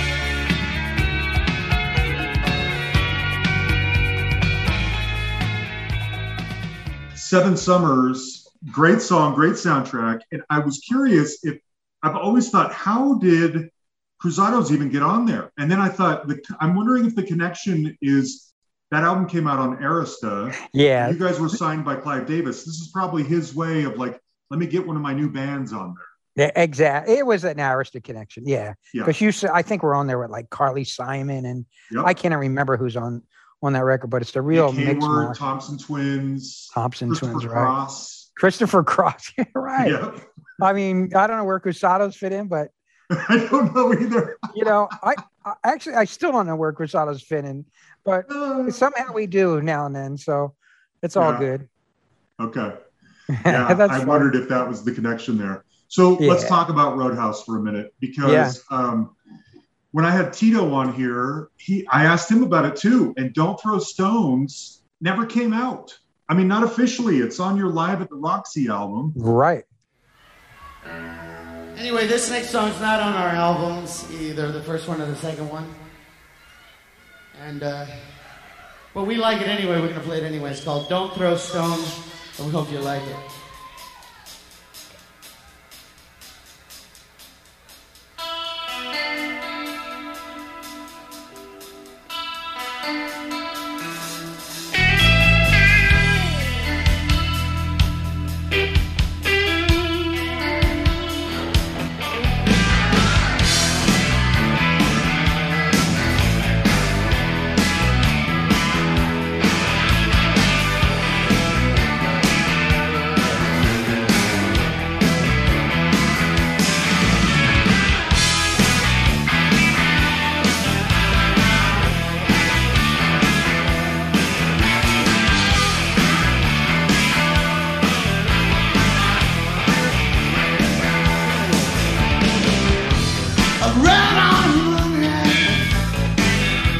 She ran out of love.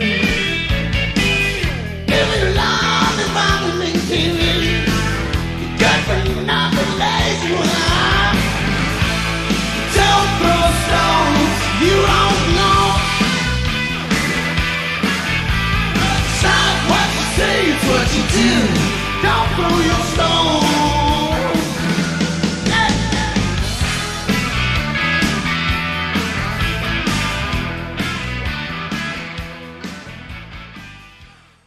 And so I've got a couple of questions about this. How did you get selected to be on the movie?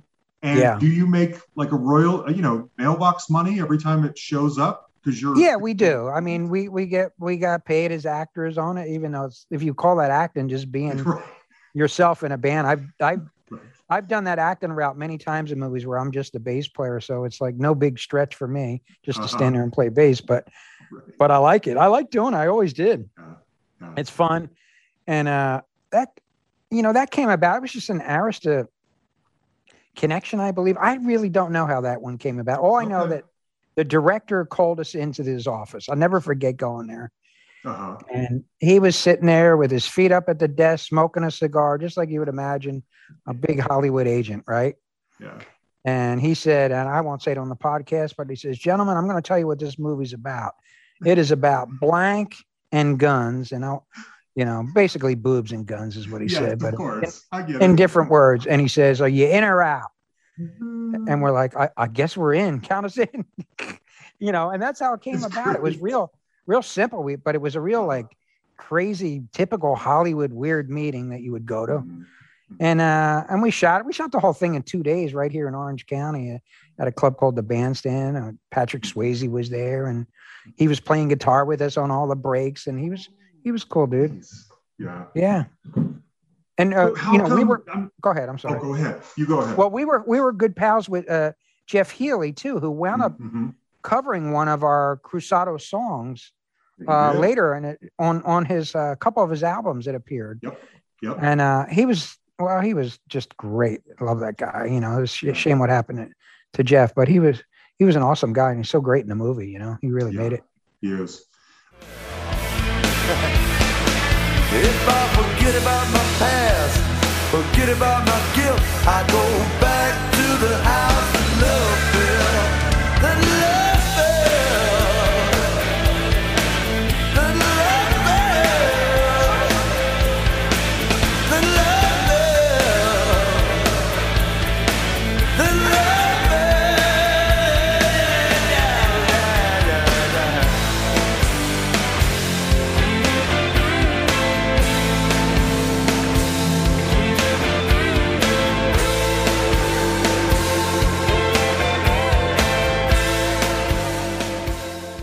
Why was there no third Cruzados album that would have included Don't Throw Stones? And when I say that, I've heard that the reason was cocaine, basically. Well, you know what? To be honest with you, that's 100% right. I believe it, yeah. And that's, I had mentioned this, when people were asking me why I'm doing this record again. And it kind of goes back, it ties into this whole cocaine thing and the drug thing. And it's because I kind of feel like Cruzados got a little shortchanged just because of our own problems. We did it to ourselves, but there was a lot of cocaine and drug problems in the band that tore us apart. In fact, 2 of our band members are gone, right, from Cruzados. So I don't know. Did drugs have anything to do with either of those deaths? Yeah, definitely. Yeah. Okay. Yeah. Okay. Oh yeah. There were problems for years, and that was kind of the demise of Cruzados, and that's why their third album never came out. Yeah. And in my hope, when I did this record, maybe it's my own little fantasy world or what, but I was trying to rewrite history a little here and not go out on such a bad note where drugs just ruin the band. You've heard the story a million times before.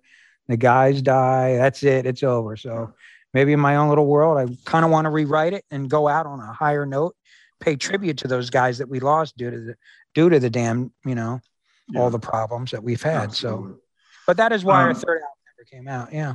Now, was the third album recorded and shelved, or did you guys never even get around to working on it? We recorded probably half of the album. Okay. And I don't know. I think Don't Throw Stones, if I'm not mistaken, was just written specifically maybe for the Roadhouse movie. Really? I don't think there was any intention of being on our third album. Yeah.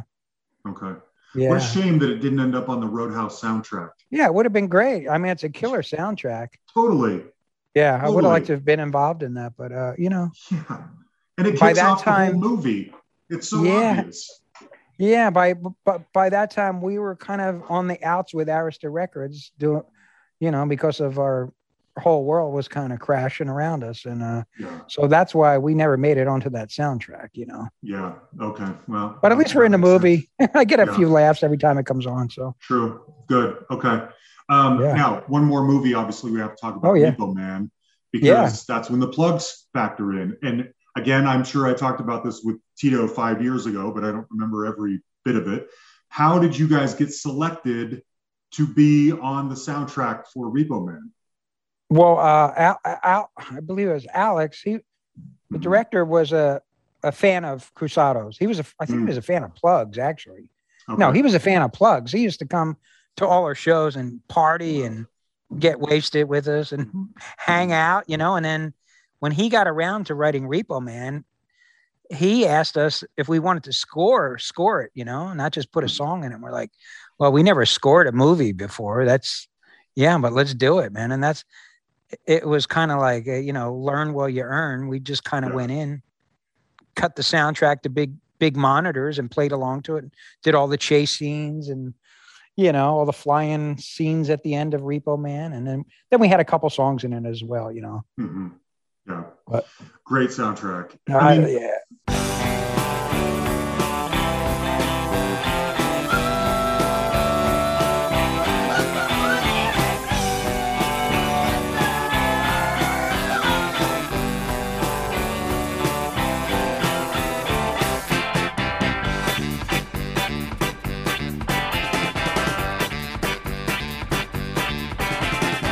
Esclavo de noche, nos habla con bote, nos hablan sus manos, noche tras noche, noche tras noche, soñando con carros, muertos en los charros, la cruz en sus brazos por vida con sapo, la cruz en sus brazos por vida con sapo.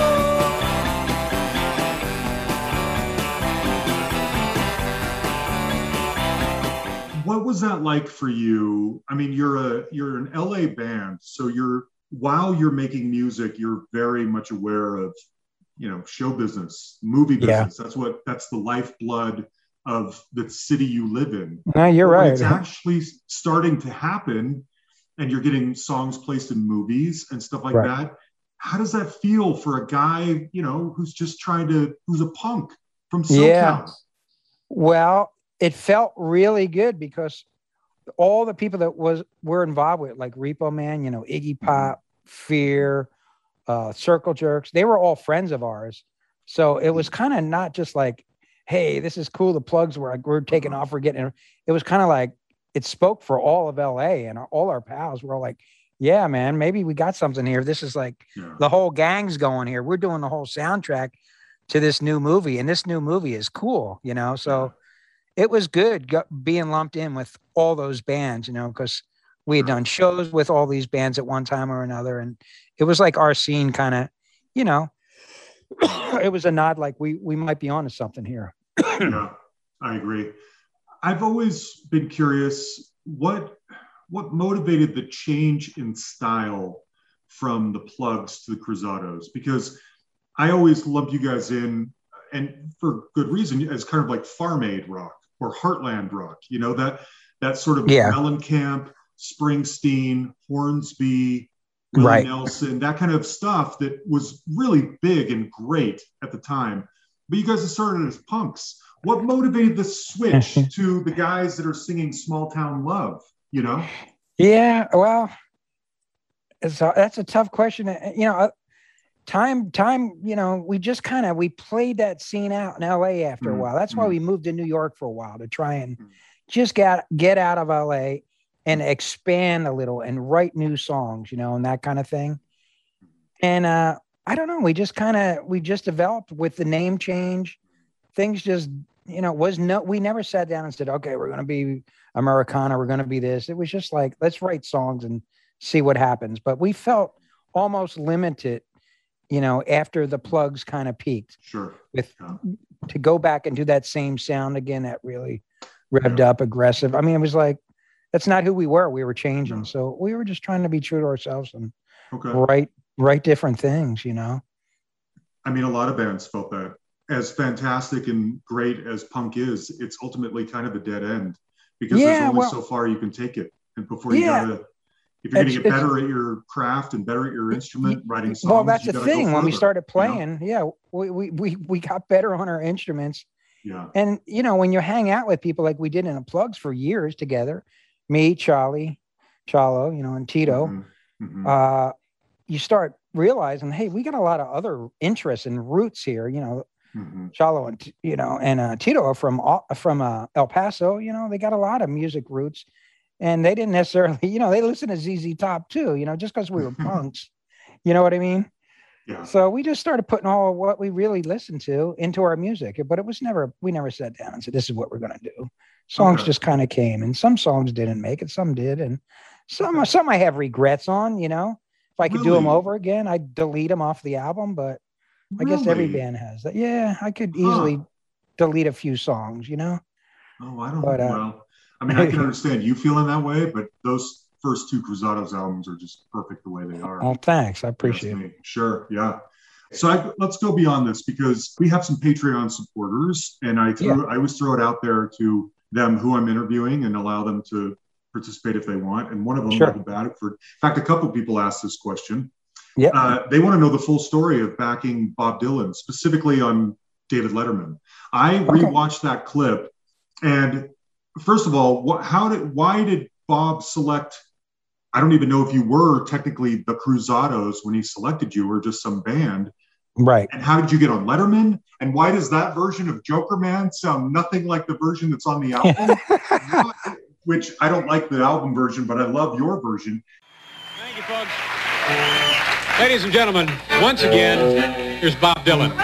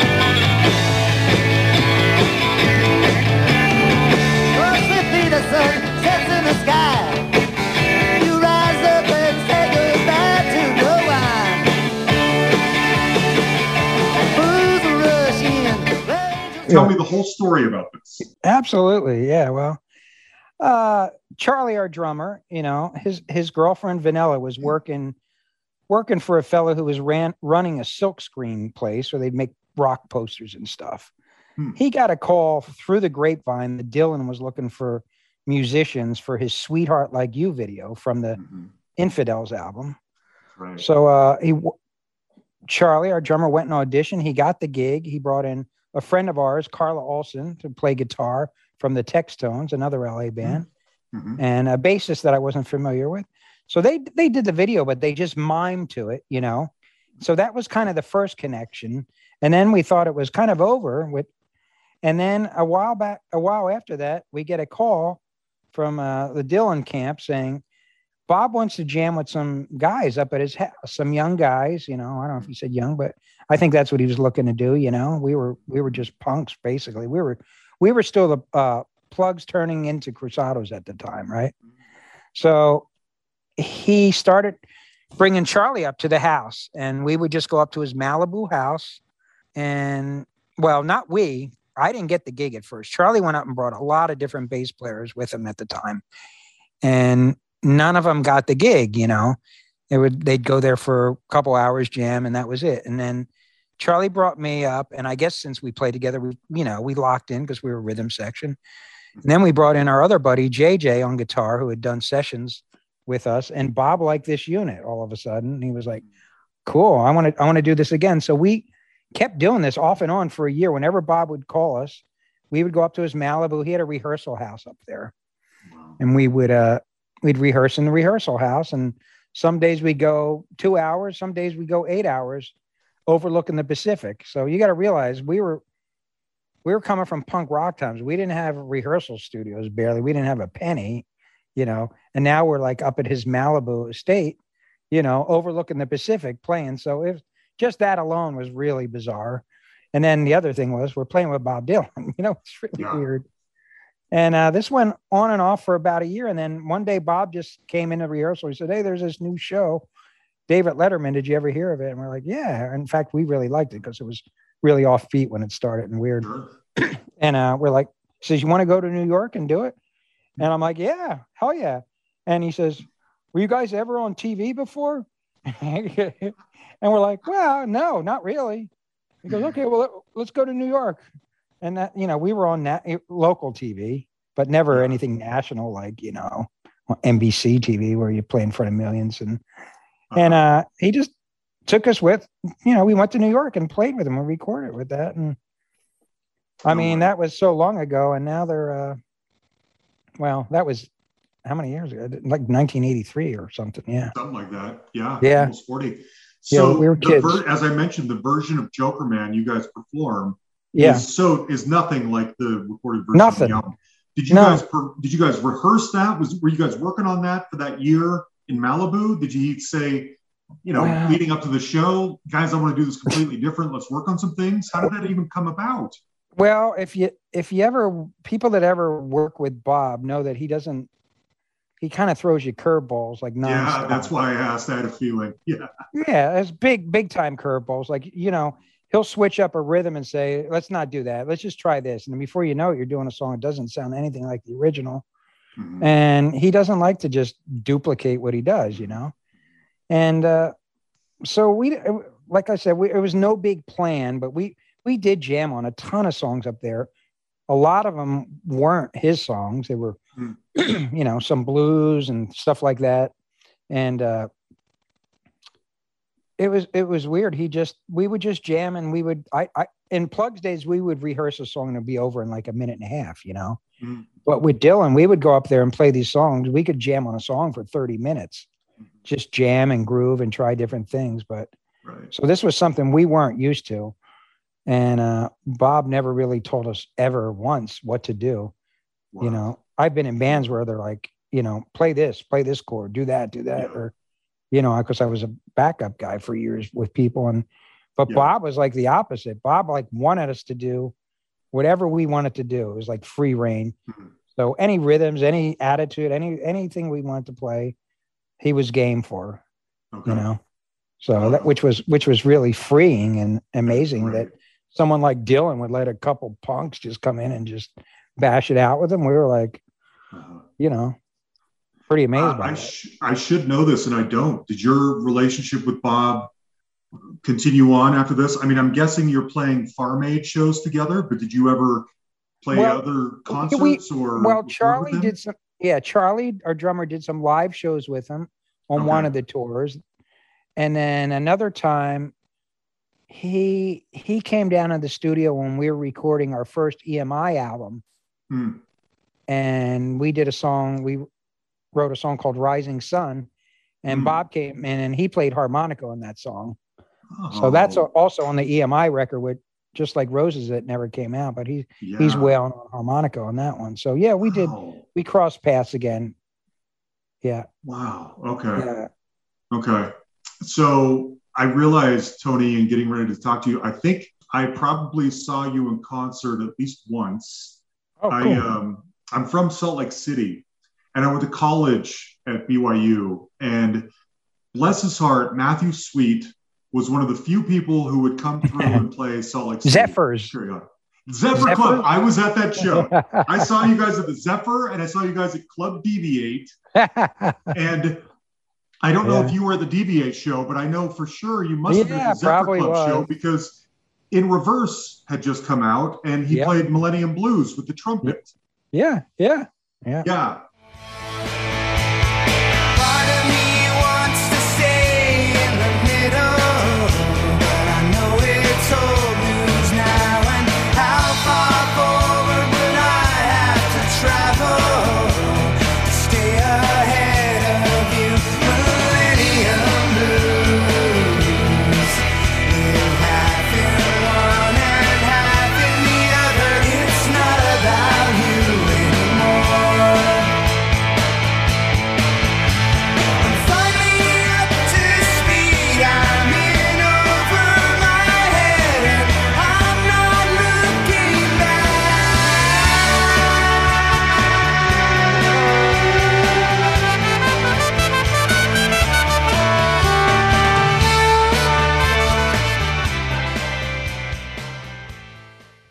how did you get the gig with Matthew? Well, I got the gig in '93 after Cruzados, and well, after Cruzados, I got a gig playing with John Doe from X in his solo band. Right. And Richard Lloyd was the guitar player in that. Yeah. So Richard knew Matthew Sweet. Richard's from Television, the band. He knew Matthew Sweet from playing on his records. And then a lap steel guy, Greg Leese, who plays with everybody in the world, one of our favorites, also played with us with John Doe. Greg referred me to Matthew Sweet. Matthew was looking for someone that, that could rock out or whatever, and Matthew does pop stuff, but he wanted very hard edge and rocking. So Greg says, try this guy, Tony. And so we clicked, and I wound up playing bass for Matthew for 12 years, from that. So it was a long stretch. I love him. And the In Reverse album specifically, one of the best songs on there is If Time Permits. Oh, yeah. Beautiful.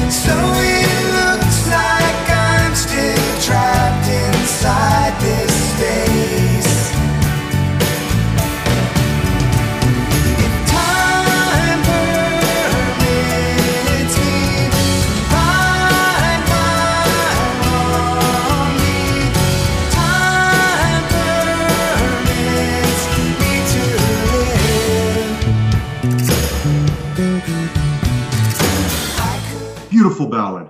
Yeah. And your bass work is highlighted gorgeously on that song. Well, thank you. Yeah. I Yes. was really glad to play on that. That was a fun record to do.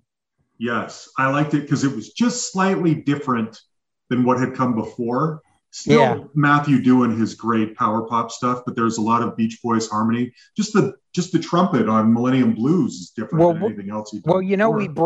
we brought in the great bass player to play electric on some of that, and that was Carol Kay. Really? Carol Kay plays on that? Isn't that, I think that's the In Reverse. Yeah. From the Wrecking Crew. Yeah. Carol Kay we brought in, and I played upright bass, and we played in a booth together for a couple days, like the Beach Boys style, Yes. And we played together, and we tracked a lot of that stuff just like that, upright, and she played electric, and she's like an electric genius. It's just, she's scary good, which people don't know. She's amazing. She's like this smoking granny that could smoke any bass player around. But she's one of the best ever. One of the best ever. Crazy. So she just played some great stuff. And that's amazing. Yeah, that was a fun record. Were you playing on the Thorns album? I didn't play on the Thorns album. There was a break from the action. I'm trying to remember what I did during that, but I played on, I recut some stuff with that. With Brendan O'Brien. We recut a song or two, but I'm not on that album, but I did the whole tour. We did a European tour. With the Thorns. With the Thorns. Oh yeah. And we toured like Europe, and we did a long tour with the Dixie Chicks and back then. But yeah. So we had a good touring band. It was really a lot of fun. That was a really fun project. That's one of those super groups that I wish had at least put out one more album. I agree. I was shocked when they weren't going to put out another album. Yeah. Because they were offered to put out another album too. It's not like really. Yeah, and I don't know. They couldn't pull it together for some reason, but man, those three guys could sing great together. They sure could. Yeah, I really loved doing that tour. I have to ask, did you cross paths with Richard Lloyd? I had him on here about a year and a half, 2 years ago, and he decided about 20 minutes into the interview that he didn't like me. And so he said, you know what? I don't want to do this anymore. I don't like your questions. I don't like your tone. I'm bored. I'd rather go. And so that was it. That was the end of it. I've toured with Richard for years, and I don't even know when you tell me that, it doesn't surprise me at all. You know, it's Richard. That's who Richard is. He's like that, you know. And in fact, if you read his book, he's got a book out. I read it twice to get ready. Right, it's mind blowing. Yes. Mind blowing, and that will explain what you just told me exactly to anyone that's curious. But Richard he's a one of a kind. One of a kind guy. Right there. One of a kind. Yep. Yep. That's it. Yeah.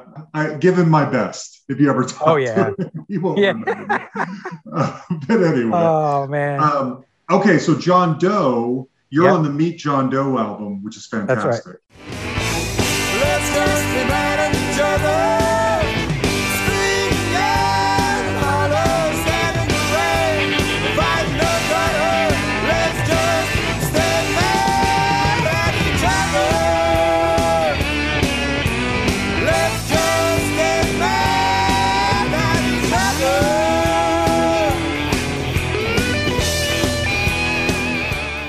And you connecting all these dots makes so much sense. I'm guessing the Plugs and X had to have gone. In fact, were the Plugs on the first Decline of Western Civilization movie?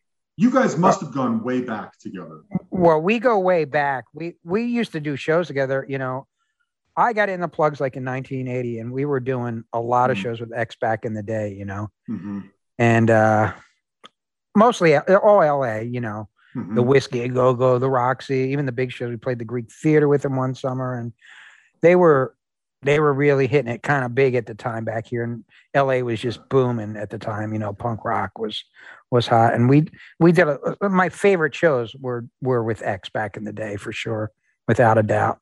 So we had a lot of great times together, man. Yeah, with John Doe, X Scene, great people. I believe it. Okay, one of my listeners is named Daniel Newman. Oh, yeah, I know Daniel. Yes, you do. Yeah. Yep. I let him know that I was interviewing you because I know he said, tell him hi from his biggest fan in Canada. He'll know who I am. Oh, awesome. And that's great. He sent me like 10 questions. Most of them are things that I've been intertwining because I had similar questions too. But one of them I thought was really interesting. He alerted me to Tony the Sandwich Guy, which I watched this clip on YouTube of you going to the Hat and having a pastrami sandwich. Yeah, and that's me. I watched it like hours ago, and I can't stop thinking about this pastrami sandwich. Why is there only one of these videos? That would have been cool. Because I don't even know why I did it. I'll be honest with you. I went there for lunch one day, and I said, wouldn't it be fun to go back there and review this place without any intention of doing anything with it? But I just thought it would be fun to kind of take on that reviewer, that sandwich guy reviewer, and do it. So I know it's really out there, right? But you know what? Stuck with it, Tony. I would watch hours of you doing that. Well, you got to realize my background. See, that will make more sense, you know, because I grew up in a family restaurant my dad had for 37 years. So I grew up around sandwiches, you know. I'm not gonna lie, I like to eat. So I know a good sandwich. Yes. I thought that was genius. I didn't even know it existed until Daniel sent me these questions. Now, he obviously wanted to know, as did I, you know, he's a good, loyal Canadian, talk about working with Neil Young. And I'm curious if this is another thing that came out of Farm Aid, but I don't know for sure. Well, Neil was there the year we did Farm Aid, but it didn't come about through that. I'm trying to think. Okay, it came about. I think I got the referral for Neil Young through Waddy Wachtel, session. You know, session. He's been on. Yeah, Session Man. And it was right around the time Waddy called me up, and we did the soundtrack. Me, Waddy, and Chad from the Chili Peppers, the drummer. We did a soundtrack for a movie called Session Man, believe it or not. And we were actually the Session Man recording it, and we weren't in the movie. We just played all the music for it. So we had just got done working on that, and I thought it was kind of a crazy idea. It wound up winning the Oscar that year for Best Short. So I don't know anything about movie making. But on another note, me and Waddy hit it off really well. So when Waddy heard that there was a possibility that they wanted to retrack a song or two up at Neil's Ranch, I got he referred me, and I went up, and I got the call from Neil to go up. I went up there. It was I was up there about 4 days on his ranch up right below San Francisco there. Wow. And we did it at his studio, where he does all his stuff up there. And that was a mind-blowing experience, I believe it. I believe it. And I'm not plugging You're on this, the Freedom album somewhere. What Yeah, song? What are you playing on? Well, I got to tell you, it was a great treat to do it. It was a little disappointing because they brought me up there to play on "Rockin' in the Free World," right? Which became the big single. But between you and me, when I heard "Rockin' in the Free World," Rick, the bass player, who had played with Neil for a while, played on that, and they wanted to recut his part. Now I'm thinking to myself, there's nothing wrong with Rick, the bass player's part, but when you get called in to do something, what do you do, right? Right. So I tried to track it, but I couldn't top. I didn't want to top it, nor could I. It just sounded great. It was loosey goosey, and it was good. So I didn't make that track. So I got on a track it was the second single called "No More." I got on that. Yeah.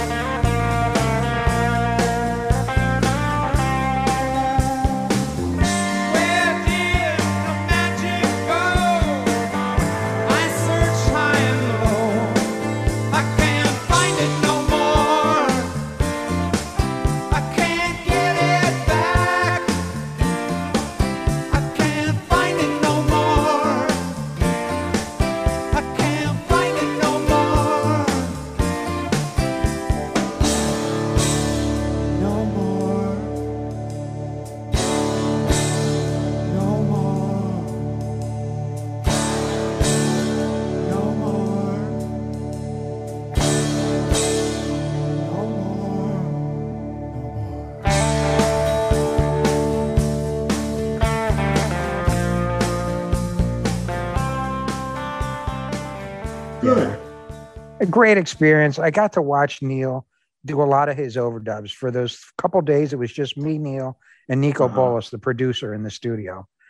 So, I wrote about, I got a little book that came out this year. I'm not plugging it, but I'm just saying I wrote. No, I'm glad you mentioned it because I always try to read people's books before they come on, and I didn't get a chance to get to yours quick enough. It's all good. I apologize. I had to write about this story because as a musician, it was mind blowing working with Neil, and it gave me like this whole new, like, kick in the ass to really like keep going and like when you think you're getting a little older and you don't rock that hard and you don't go through the motions. Because I watched Neil do his overdubs, for like a couple days in the studio by himself, rocking like he was a 16-year-old kid, bopping up and down, volume 100, feedback against the amp, just like going for it. And, no, he wasn't putting on there. There was nobody there, but he was just going for it.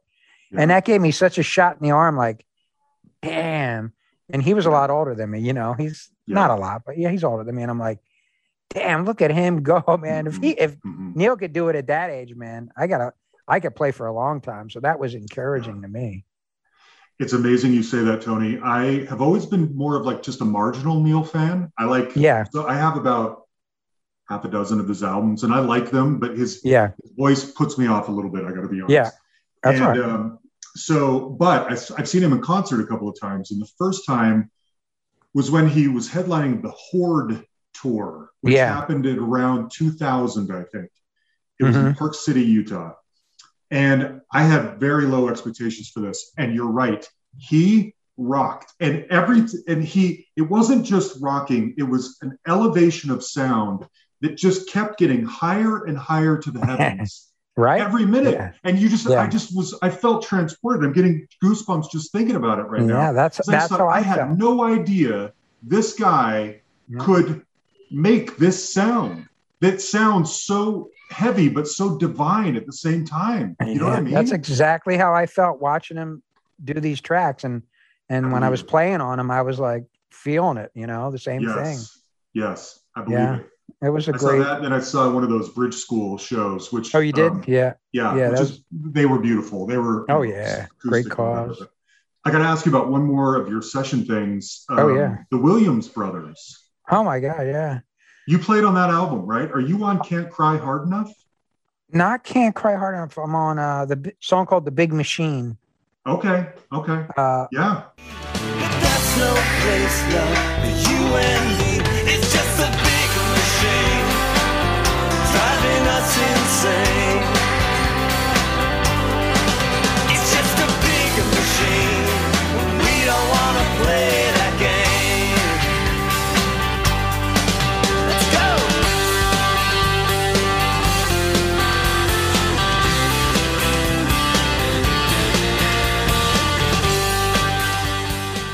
It's crazy, man. The Williams Brothers. See, I grew up in the 60s. We used to watch the Andy Williams show. Mm-hmm. Now I'm dating myself, but my parents would watch it, right? As Mm-hmm.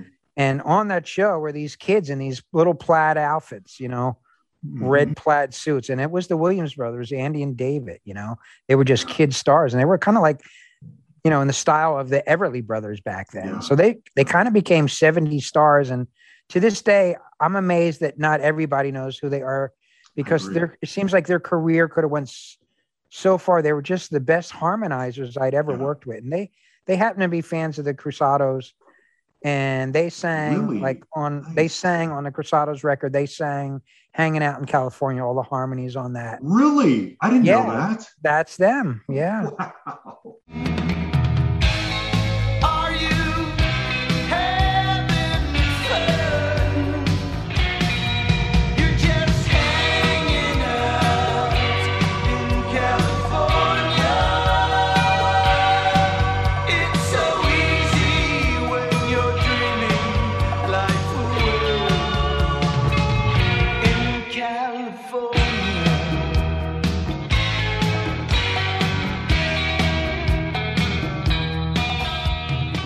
Yeah, that's them. And they would get up and do live shows with us now and then. We'd bring them up and they would sing on Hanging Out in California. Oh, I had And no idea.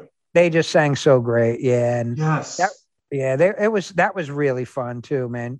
We'd go up to their house, and there was a whole different experience as well. I believe it. They're come from a whole different background that the Yes. Plugs came from, man. It was unbelievable. Yeah.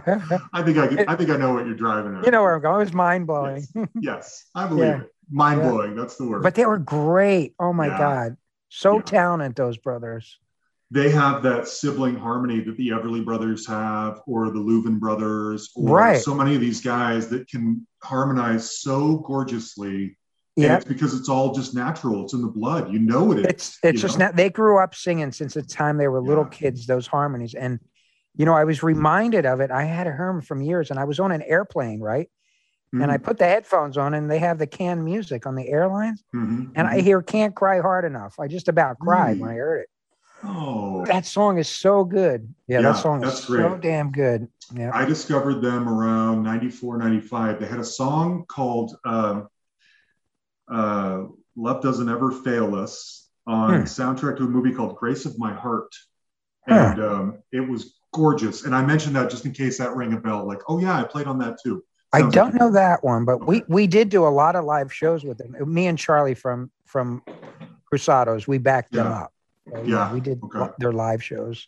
Super talented. I mean, you've done so much. I have to ask, session musicians' careers aren't what they used to be. We try to kind of touch on the business side of things very sensitively on here. Have you? Yeah. Did you ever have to get a job outside of music? Do you have a day job? Do you do something different now? This is all I've done since I've been 17, Wow, congrats. That is great. Well, not everyone can say that, Tony.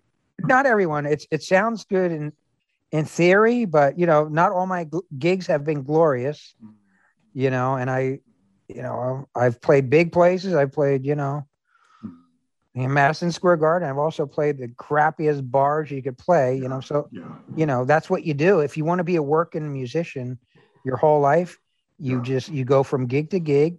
I played with a lot of famous people. I played with people that you never heard of, nor will you hear of, but you just keep going. And that's all I know how to do, really. Well, I make a damn good sandwich too, but that's another story.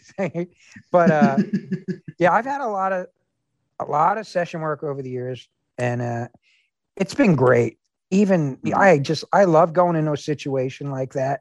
I never really thought I would be a session guy, nor did I have any desire to be. I always was a band guy, and I love being in a band, more than anything, really. But I really had fun doing sessions for a while, because you never know what situation you're going to walk into, and you come across musicians that you idolize for years, and next thing you know, you're in the studio with them, and there's a lot of pressure to do it good. But it was really exciting for me. Speaking of which, where does your path cross with Roger Daltrey? I see that you played with him, but I don't know where or how. Yeah. Roger, I got a call to go. It was one of those open auditions, cattle calls back in the day. Like they would have them in LA, and every bass player would go in and guitar player and stand. There'd be a hall of 50 guys out there. I went in and did this cattle call, and I got the gig with Daltrey.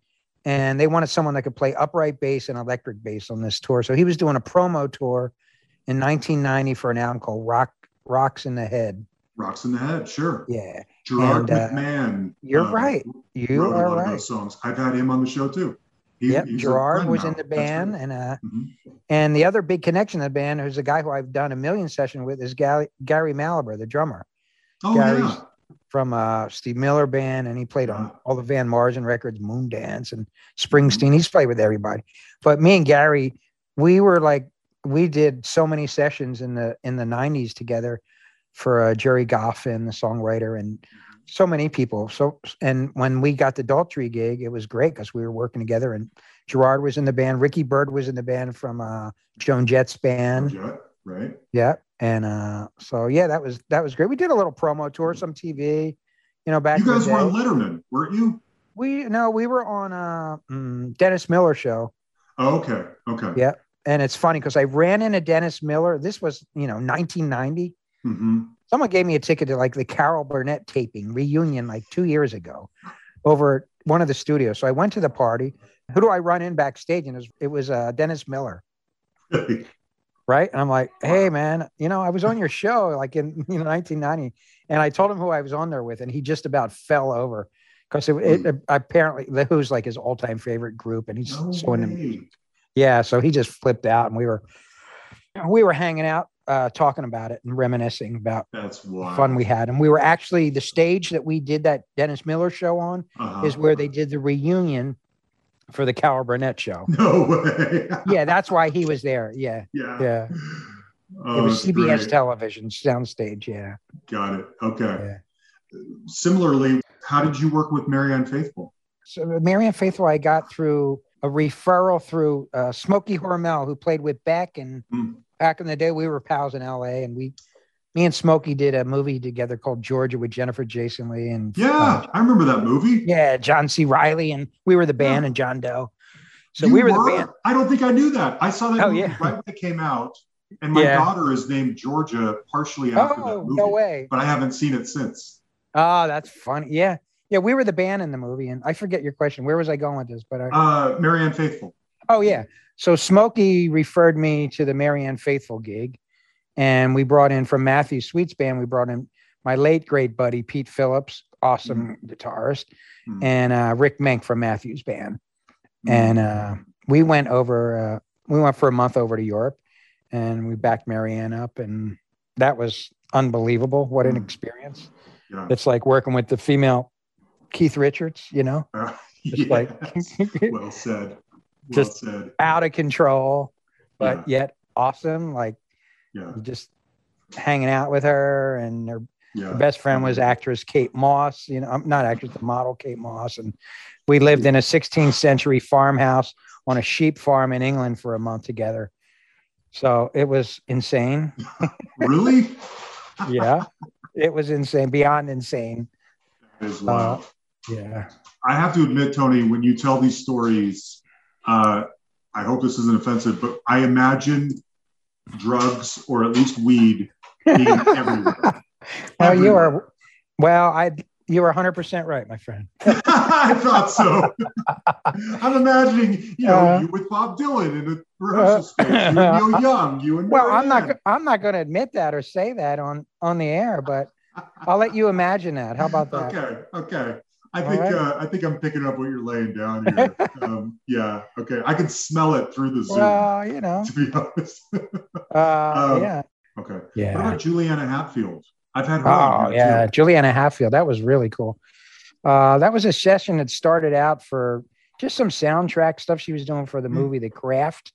Which was we did soundtrack for that and covers album. Oddly enough, before I worked with Marianne Faithfull, I worked with Juliana, and we did a song that was a Marianne Faithfull song called "The Witches Song," and she covers that in the movie. And that's one of my favorite tracks that I cut. We did it with Abe Laboriel Jr., who's Paul McCartney's drummer. Solid, one of the best drummers. So, dangerous, great joy, dark as bright as fire. Happy is our family, lonely is our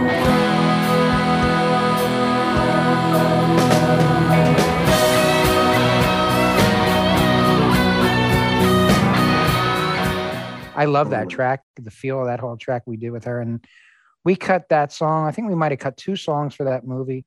And then she asked me if I wanted to go to Boston for like 2 weeks and cut her album. We cut an album. Unfortunately, she had a big falling out with the record company, like people do. And the album kind of never really came out till years later. It's called God's Foot. So, yeah. Okay. Right? It's a weird one. Got it. Well, cool. Okay. Well, I mean, I think we've covered so many fun things. I got to ask, I mean, I always worry when I talk to people like you that there's a really great story in there, but I didn't ask the right question to spark or inspire it.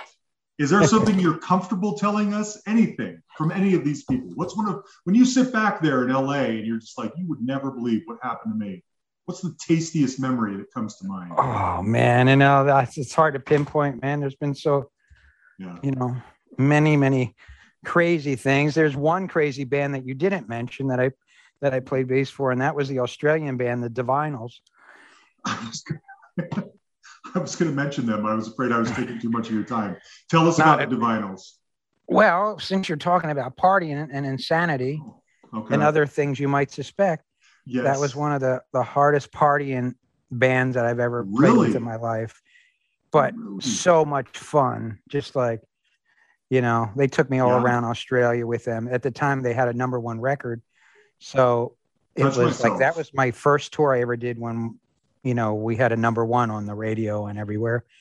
And it was great. We had like a private jet and it was ridiculous. Yeah, it was really over the top and great, and they just tore it up, like great live band. That's what I've heard.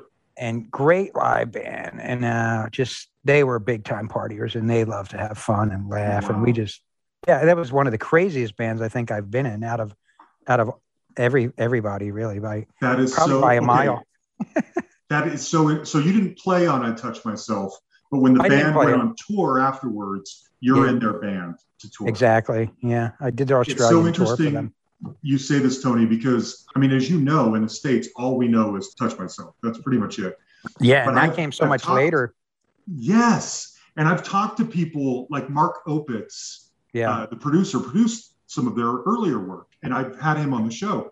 And what I learned when you start talking to Australians is that the Divinals are actually a really big deal and a much different, rockier band than we think of because of "Touch Myself." Totally. So everything you're saying is falling right in line with these rumors that I hear. Yeah, they started like 10 years. They were putting albums out 10 years before that, and they were a lot punkier and heavier.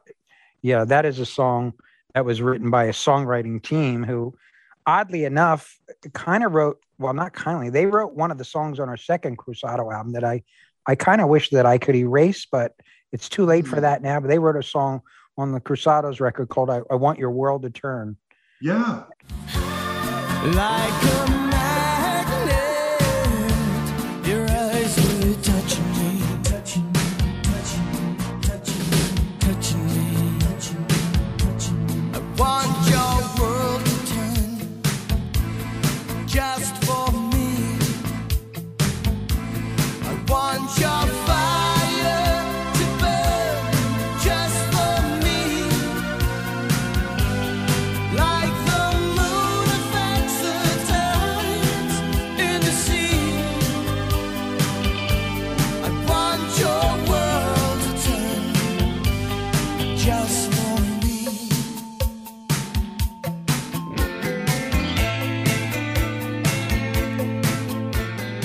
Yeah, and they also wrote I Touch Myself. They also wrote Madonna's song Like the Virgin. This is Steinberg and Kelly. You are right. You know your stuff. Eternal man. Flame. I hate that Yep. song. Eternal Yeah, Flame. you no know your offense. stuff. Yeah. I do.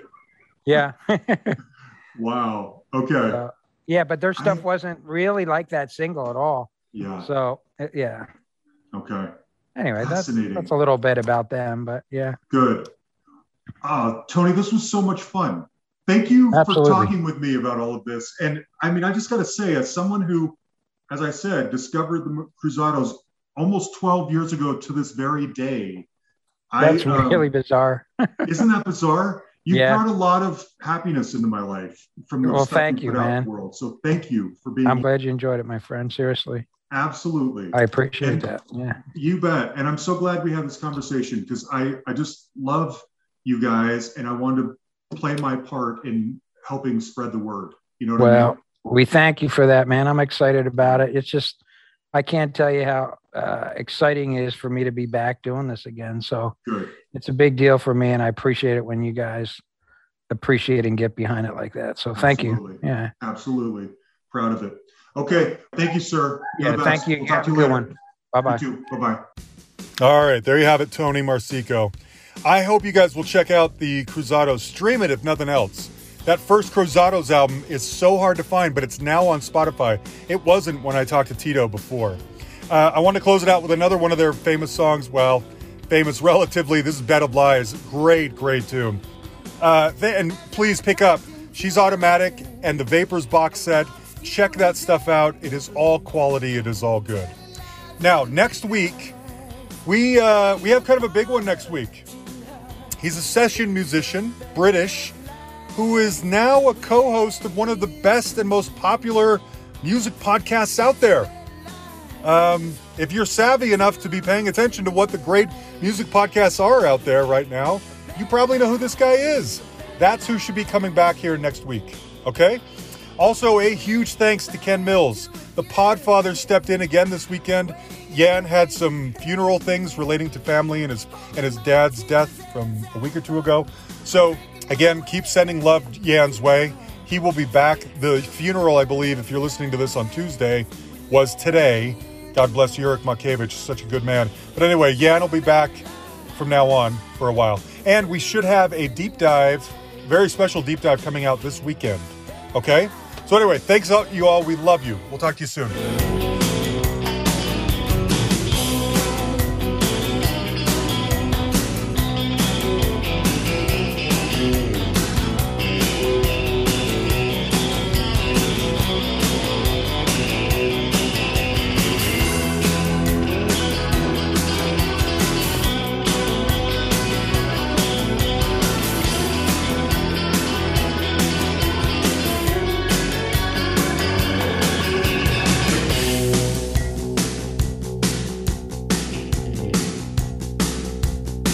Well, I poured 2 drinks and I turned away. Walked to the kitchen, I could hear you. I'm gonna leave you, I'm not your slave. You're gonna get it just your way. So I finished my drink